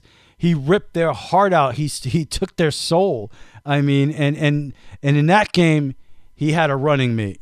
Spencer Dinwiddie, who was a big part of that trade early in the season, at the end of the year there in January, where they sent that piece of dead weight garbage, Kristaps Porzingis. They make the trade. They get him out of there. They bring in Spencer Dinwiddie. He only scored 30 points in Game 7 in Phoenix, and that was going to be the big thing. Yeah, you heard a lot of people saying that, you know what, Phoenix going to win Game 7 because those those Dallas role players, they don't play the same on the road. Well, in this game, they showed up. Dinwiddie had 30 points. Brunson had 24 points.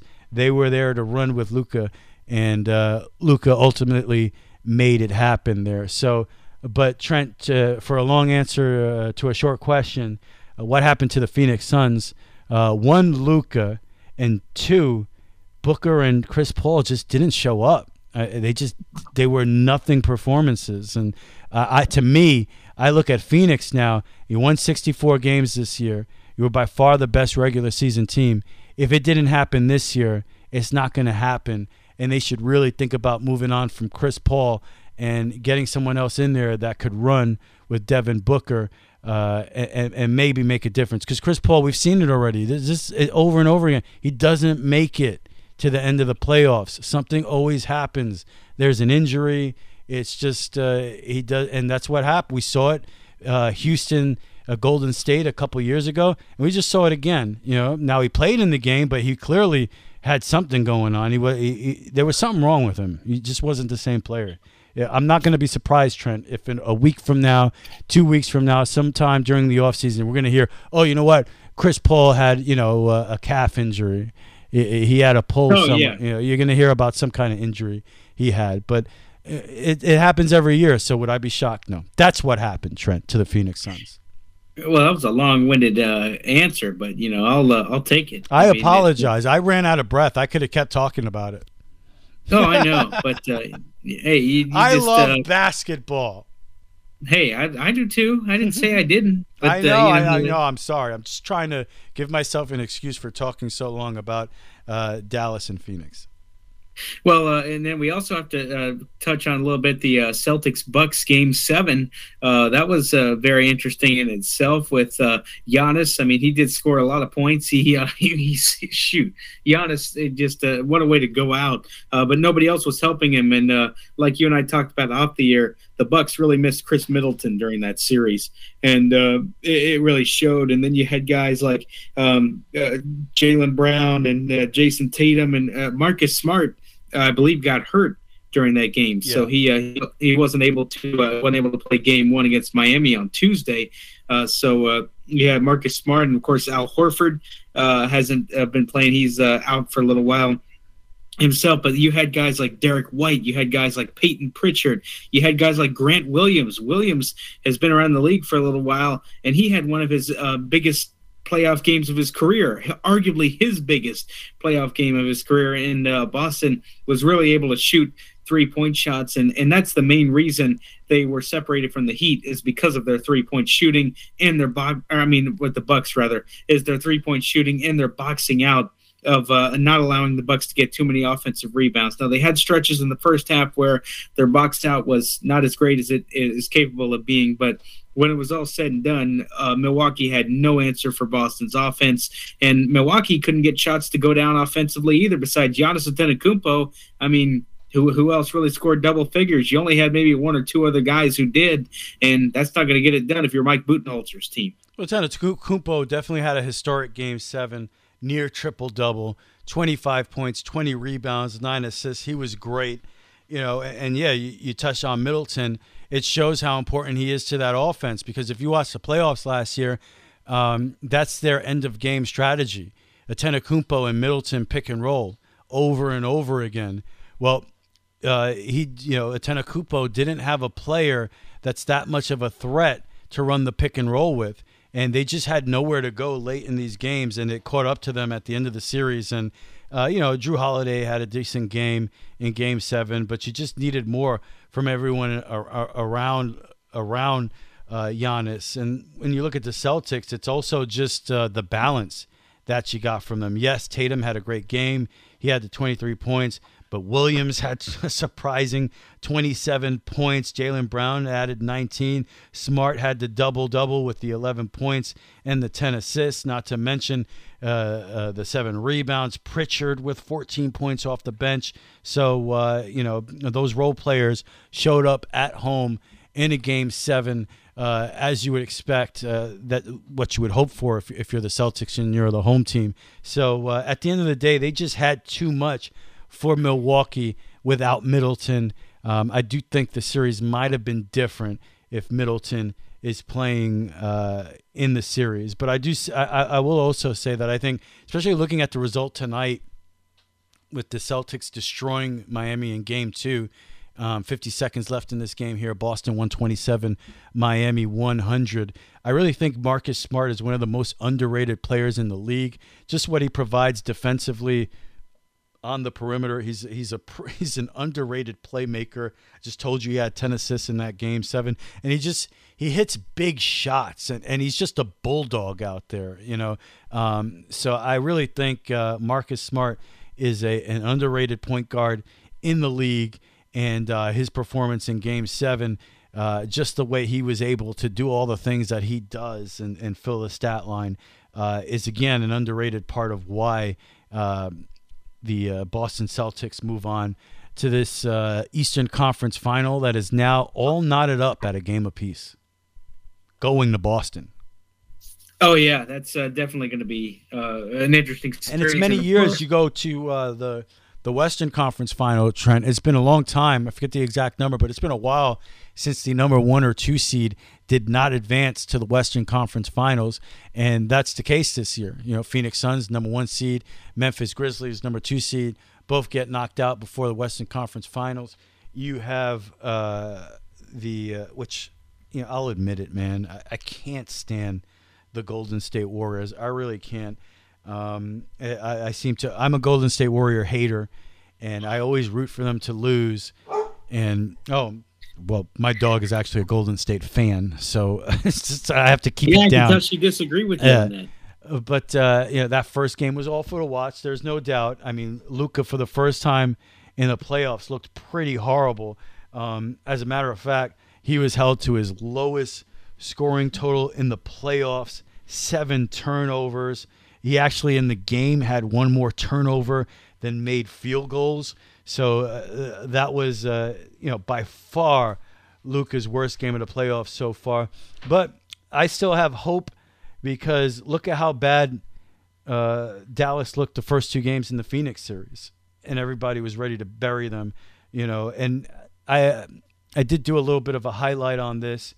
I look at the Western Conference and the Eastern Conference Finals right now in the NBA, and I find it fascinating. And the reason I find it fascinating is because I really think what we're looking at here is the NBA Finals, is it going to be about the future of the NBA, or is it going to be about the past, right?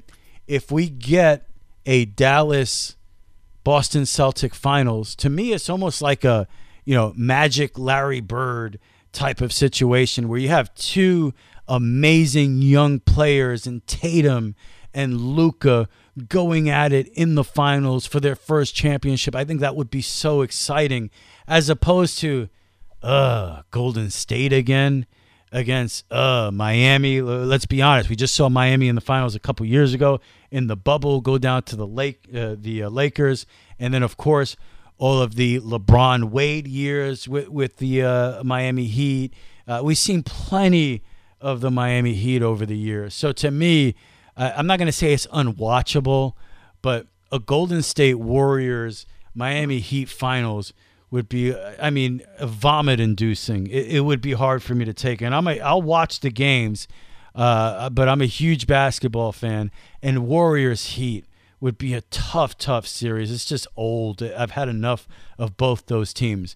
But to see the Celtics and the Mavericks with 2 of the most exciting young players in the league competing for an NBA championship, now that would be exciting. That would be box office. So in my opinion, that's what these conference finals are about. Are the finals going to be about the future or the past of the NBA? We'll see. Definitely should be interesting. We have Steph Curry and the Golden State Warriors. Curry is just Curry has played a 6-man kind of off the bench kind of deal, and it's so he really hasn't been in the starting lineup, and but it just shows that how versatile of a player he is. And you got guys like Klay Thompson, Draymond Green. Then you have younger Golden State Warrior players as well who are also in the fold and playing roles in what they do. So that Mavericks Warriors. Andrew Wiggins has been a huge part of what they're doing defensively, and he had 15 points by halftime. He played a lot defensively on Luka in that first half, and of course, it's very well publicized the job that Jordan Poole has done as kind of that third scoring option for Golden State. He had 19 in game 1. So look, I know. The Golden State is loaded. They are. I mean, Andrew Wiggins was a lottery pick, okay, and he's a role player on this Golden State Warriors team, and Jordan Poole has come out of nowhere to be one of the best bench players in the league, and he's going to be a starter real soon. So there's no doubt they are loaded. They have more talent than Dallas. Dallas does have Luka though, and that dude is dangerous. So we just saw Dallas lose the first 2 games against Phoenix. I don't think it's the end of the world that they lost the first game against Golden State. We'll see, but I am rooting heavily against Golden State. All right, and let's move on to the baseball. We're moving right along here. Let's move right to the Major League Baseball side of things. The Tampa Bay Rays had an interesting week. They won both their series. They took 2 out of 3 from the Toronto Blue Jays and 2 out of 3 from the Detroit Tigers. Just off nights, which you're going to have in Major League Baseball. They fell to Toronto on Saturday by a 5-1 count, and just couldn't get anything going. Vlad Guerrero Jr. was in that game, really playing well, and just the pitching for the Rays just couldn't do it, couldn't hold it. And I think it was the night that Ryan Yarbrough pitched, if I'm not mistaken. And then on Monday, the Tampa Bay Rays lose a tough game. I mean, Detroit took a lead, and then Tampa Bay came back to tie it. And in the top of the ninth inning, they hit a solo home run. Castro hit a solo home run to give Detroit a 3-2 lead, and that was that. But on Tuesday, they defeated the Detroit Tigers by an 8-1 count, and then on Wednesday, they defeated them by a 6-1 count. So they scored 14 runs within their last couple of games. Drew Rasmussen had a great start on the mound for the Tampa Bay Rays. He had a career-high 20 swings and misses, and his ball-to-strike ratio was incredible, and he clearly threw more strikes than he did balls. And when you do that, you're more than likely going to have an outing. The only regret that I have is his pitch count was definitely increased early on, and if it wasn't so increased, and if it wasn't so ballooned between the first couple of innings with Detroit hitters kind of extending at bats thanks to foul balls, or he did give up a couple of walks or he did give up a few hits rather, but if he could have eliminated at least one or two of those, I could have easily seen Rasmussen get into the seventh inning like Shane McClanahan did the other night. So you got to look. The Rays are in second place. The Yankees are extraordinarily hot right now. But if the Rays keep winning series, and I say this every week, but if they keep winning series, and still like I said, with the Lightning, it's a next man up mentality for the Rays too. They've got some injuries they're dealing with. Brandon Lau and Manuel Margot are on the injured list, and we don't know when either one of them will be back. We got some optimistic news on Brandon Lau. Hopefully Lau can return, and just depends on his activity. And Margot, he's inching closer and closer to returning. That's most of the Rays lineup as it is. So look, if the Rays keep doing what they're doing, they'll be in good shape. Yeah, you definitely got to give the Rays credit as far as the Yankees are off to not just a good start, but a historically good start. I mentioned at the beginning of the show that the 98 Yankees, who overall, if you factor in the postseason, won more games than anybody ever did. 114 regular season games, 125 and 50 when you add in the playoffs. I know I think it was 2000 or 2001, Seattle Mariners actually went out and won 116 games. Ichiro led Seattle Mariners, but they lost in the playoffs against who, Trent? The New York Yankees, before the Yankees would go on and win another World Series. But, Yankees are off to a historic start. That 98 Yankee team they were 31-9 to start the year. Right now the Yankees are 28-10. So it's one of the best starts in the history of the sport, quite frankly. And if you're the Rays, you're still only 5 games back. So you've held your own. You're not getting wiped out here. You're still within striking distance. You're not the Toronto Blue Jays right now, who are 8 games back of the New York Yankees in the division. So, the Rays are one good week away and one bad week from the Yankees away from being right back into the whole conversation for the division. And you want to talk about winning series. Well, that's what the Yankees do. The Yankees have lost one series the entire season. I think it was at this point it's 11-1-1, and that one series loss was against the Baltimore Orioles, which is so frustrating because the Orioles stink. But Yankees take 3 out of 4 against the Orioles this week. It basically took heaven and earth for the Orioles, moving heaven and earth for the Orioles to win that final game of the series early Thursday, where they get the walk-off home run from Santander, who has pretty much killed the Yankees this year, really. Seems like every time Santander gets up, he gets another extra base hit. He gets the walk-off three-run home run in the 9th inning to halt the Yankee winning streak. But look, Yankees have been getting it done. Just took a series from the White Sox, took a series from the Blue Jays, direct competitors, and take 3 out of 4 from Baltimore before playing the White Sox again over the weekend at the stadium in the Bronx. But, of course, there are so many stories. Aside from the Yankees having one of the best ERAs in baseball, best bullpen in baseball numbers wise. They're right up there in home runs with the Houston Astros, 1 and 2, most home runs hit so far this year.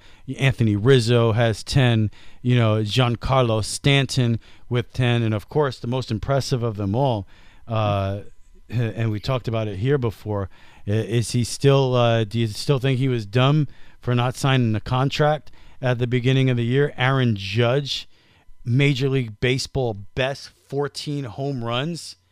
I mean, the guy is unbelievable right now, and he puts together great at-bats, and he is a force. I mean, that lineup is pretty good. And you got to when you talk about Donaldson at third base, he's been on base, I think, 22 straight games, and LeMahieu's given you a great season, and Gleyber Torres has been clutch, it seems, almost every game. So, look, it's early, but at the same time, you're getting to the part of the season where you should be getting a feel for your baseball team and what they're going to do. And there are a couple more things with the Yankees here. One thing that cannot be ignored. The Yankees have had a rough couple of years here, whether it's the shortened year or last year. But one thing that can't be ignored is it's been a long time since the Yankees have had a season where they were healthy, where the guys who were signed and they're supposed to be playing baseball are actually on the field for this team. They have had, and knock on wood, but the Yankees have been horrific the last couple of years as far as their health. So far this year, I mean, everybody is healthy and ready to go and getting out there and playing baseball like they're supposed to. And that's resulted in big-time wins, and you could talk about, well, Yankees are beating Baltimore. They're beating the Guardians, Well, White Sox supposed to be a pretty good team. I know they're only 500 right now, but they're supposed to have a better record than that. Part of the reason they don't have a better record than that is because they played the Yankees. The Yankees went out there, they beat the White Sox in Chicago. You know what? Blue Jays were supposed to be world beaters this year. Yankees went out there and had 2 good series against the Blue Jays already this year so far. Blue Jays are 8 games out of first place. Yankees haven't played the Rays yet. That hasn't happened yet, and that'll be interesting because the way you look at it right now, the only team in striking distance in the division are the Tampa Bay Rays. And smoke and mirrors, I mean, it is a mystery how this team on that payroll with those players every single year find a way to be relevant. It is one of the greatest mysteries in sports, how the Tampa Bay Rays win games during the regular season. But they're doing it again. They're right there. They're 5 games out, so you got to give them credit.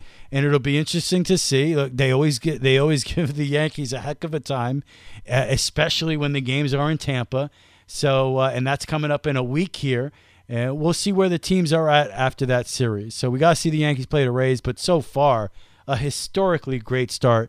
And it's been a lot of fun to watch, man. I mean, did Aaron Judge just hit another home run? I think so. My goodness. Wow. They are playing unbelievable baseball right now. It's fun to watch. Absolutely. And that does it for the sports. What? We should talk about, I think Tiger Woods is going to... No, I'm just kidding. It's time to sit down and unwind and listen to the Couch Report. Don't worry, Trent. I'm not going to talk golf. I'm not into it. That would put me to sleep. Yeah, at this point, it's the end of the show. We don't want to talk golf. We're not into that. We're not trying. Maybe if we would have got into it at the beginning of the show, Tiger about to play in his second major since coming back. But I'm not. Yeah, definitely. I'm not down with that, yo. I'm not down. Something talk maybe save for next week. All right. Well, especially if he wins, we'll talk about it. That's not going. Spoiler alert. That's not going to happen. No, all right, that ain't happening. Couch Report. I know it was a big week for you. A lot of off the couch stuff to talk about. Tell us about it. Well, of course, we didn't do a Couch Report a week or so ago because we weren't on. So I got a couple of weeks of material here. I'm going to try to cram in, but I want to talk about my graduation, I definitely want to talk about that. I gave the commencement speech. That was a great time. I was very honored to address the graduating class of 2022 of the spring semester. And I got to tell you, man, giving a commencement speech in public is not like speaking on the radio. Trust me. I mean, unlike the radio, people can see you and they're looking straight at you. And even if I can't see, even though I don't see it, Why don't you describe that a little, Trent, as a blind man being on stage? And because just watching the video, it's quite impressive. And there's no doubt, dude, there are a lot of eyes on you, behind you, in front of you, the people who are sitting behind you, the graduates, teachers. I see their reactions to the things that you're saying. I mean, that's got to be pressure packed. Like, what was the feeling being on there on stage? What did you feel? It was like being in a pressure cooker, if you know what that feels like. I mean, it was. I've never been in a pressure cooker, but I have eaten things that were. I mean, I have too, but I mean, I can't. Now I'm starving. Yeah, no, yeah, it's true. But no, it was. I mean, and I felt the heat too from the lights, so that had something to do with it. I just, I told myself, I said, hey, look, there are going to be people looking at you, but if you just calm down and just remember what you practiced and just really speak slowly and make sure that the audience hits on every word that you're saying, you're going to be fine. And that's what I did. That's why I slowed down. And after I said something or after I made a point, I paused, not just to get my thoughts together, but I paused just so the audience can follow me, because you don't want to breeze through a commencement speech like that. Because, I mean, I've heard that. I've heard people breeze through commencement speeches, and I'm sitting there going, what was the point of this after it's over? And supposedly nobody thought that about my speech, which I'm grateful for. Because I slowed down. I spoke to 3 people who felt that way, Trent, but the majority of the people really enjoyed it, just so you know. 3 people? Yeah, 3 people were like, that. I spoke to 3 people, Trent, and they were like, Trent's speech sucked. And I was like, I'm dude, sure. Yeah, I was like, dude, calm down. But the majority of the people thought it was good. Though. I mean, like, if you were up there, like that's what all the graduates would be saying. Like, what am I getting out of this? Or what am I getting out of this? I literally got 0 out of this. What is he talking about? What is he talking about? I got nothing out of this. What was the original intent of this? Dude, I would be talking about 60-year-old French fries and how they taste. My commencement speech would be terrible. I know, and then you'd be talking about like the '98 Yankees and how they were winning games. It'd be French fries and the '98 Yankees. That's it. That's all I got. Nobody gives a damn. That's all I got, damn dude. About that. But yeah, I mean, but it's, but yeah, it was really cool. Enjoyed it. Definitely. It was nice and something I'll never forget. So, and something that will always live on because it's on YouTube. If you go to South Florida State College's YouTube channel, you can find me. I spoke in Trent, ceremony. Let me just let me stop you right there. You don't have to do all that. Go to Super Radio Brothers Facebook page to see Trent's commencement speech. It's right there. Just go to our Facebook. You posted it. Yeah, Okay. go to Super Radio Brothers social media. You're gonna find Trent's commencement speech right there. You go to Super Radio Brothers Facebook. It is there. It's amazing. He has really cool stuff to say. It's a heart-pounding moment. Just imagine yourself in his shoes to give a speech like that with that many people watching you. And, and obviously big part of it, as you said, you can get up there and say things that mean nothing to people, but you actually got up there and you said things that were pretty powerful, man, and impressive. It was good. Yeah, and I paid tribute to my father at the end. My father did pass away in October of last year, and that's why it meant even more to me, because the goal going into it was I wanted to pay tribute to him, because one of his goals for me was to graduate with a degree, and thankfully I was able to accomplish that, and I felt him with me, if you will, whenever I was doing it. So that was that was even more comforting, because wow. I could feel him with me while I was up there. That's amazing. I gotta say, Trent, my favorite part of the speech was probably when you broke into and talking about, you're like, well, if I were to think about the coolest people in the universe, I would think of Rich Carroll. And I was like, whoa, in the universe, that's pushing it a bit much. Maybe the world, but you said I was the coolest in the universe. So I was like, this is my favorite part of the speech. Maybe the coolest person in your house, per se. But I mean, how dare you? Sharon's going to be pissed, dude. I'm definitely not the coolest person in this house, but maybe the universe, you know, is no. As long as you have that self-awareness, that's okay. Yeah. I'm self-aware, awaredly awesome, if that's good English, Mr. College graduate. Yeah, it's fine. I'm self-awaredly awesome. You gave it a try. But it's fine for 11:30 on a Thursday night if you're listening to this podcast. But yeah, no, it's you know, and then I also ended up. I wanted to kind of reflect on a visit that I had with a couple of friends of mine that came down from Pennsylvania. They came down to watch the California Toe Jam Band play their season finale back on May 7th. There's something I wanted to also talk about. I played tour guide, Rich, you know, a blind person giving people tours. That was pretty interesting.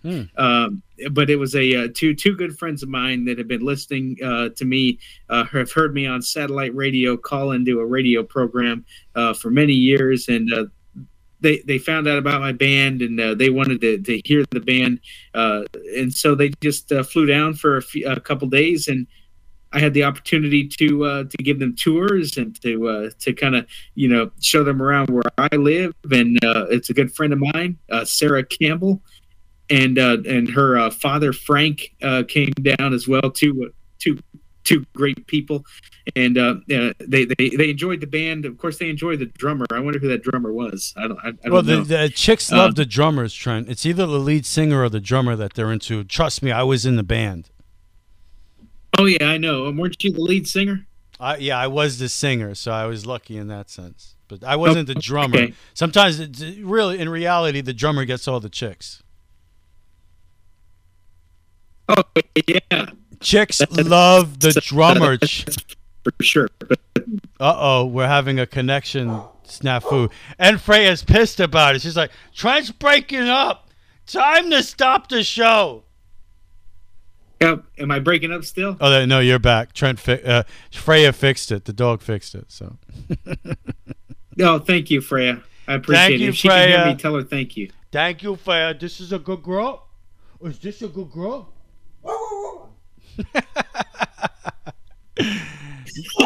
Okay, all right. This is I'm glad that you're a good girl. All right. Thank you for contributing. She's excited. She's contributing to the show right now. This is her content. That's amazing. Okay, good for you, Freya. Yeah, you can ask her. You can ask her about the Buccaneers, and you can ask her about so many other things. The Yankees and just everything. But no, I back to the couch report. I do have to say that it was a great time giving those guys tours, and they said that this will not be their first time back, so they'll be back again, and looking forward to seeing them as they come. But two great guests, and Sarah and I have been friends for a long time, and she's one of the nicest people you'll meet. So that's awesome. It was a memorable weekend. One of the great things, and you'll always remember it. One of the great things about experiencing what you just experienced, graduating, doing something great, like delivering a commencement speech, isn't necessarily what you did.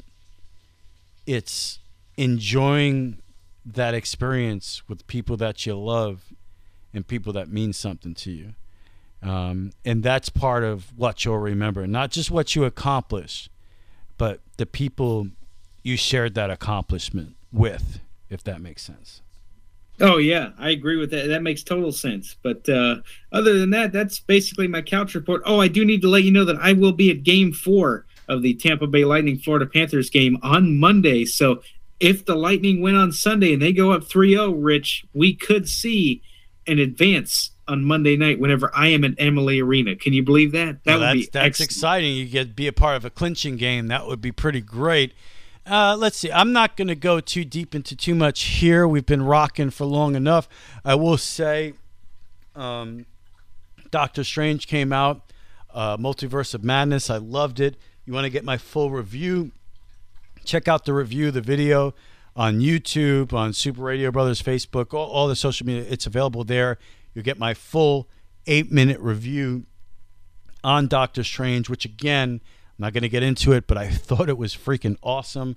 I loved it. Also, Moon Knight is over. My episode 6 review is up right now on YouTube. A couple of other videos up there that we want you to check out. Trent has a Super Radio Brothers highlights video up as well right now about the Tampa Bay Lightning. So definitely check all that out. I'll throw in there, I'm not going to get into it, but Star Trek Strange New Worlds has dropped on Paramount Plus. 2 episodes. The 3rd is out now. Again, I really dig it.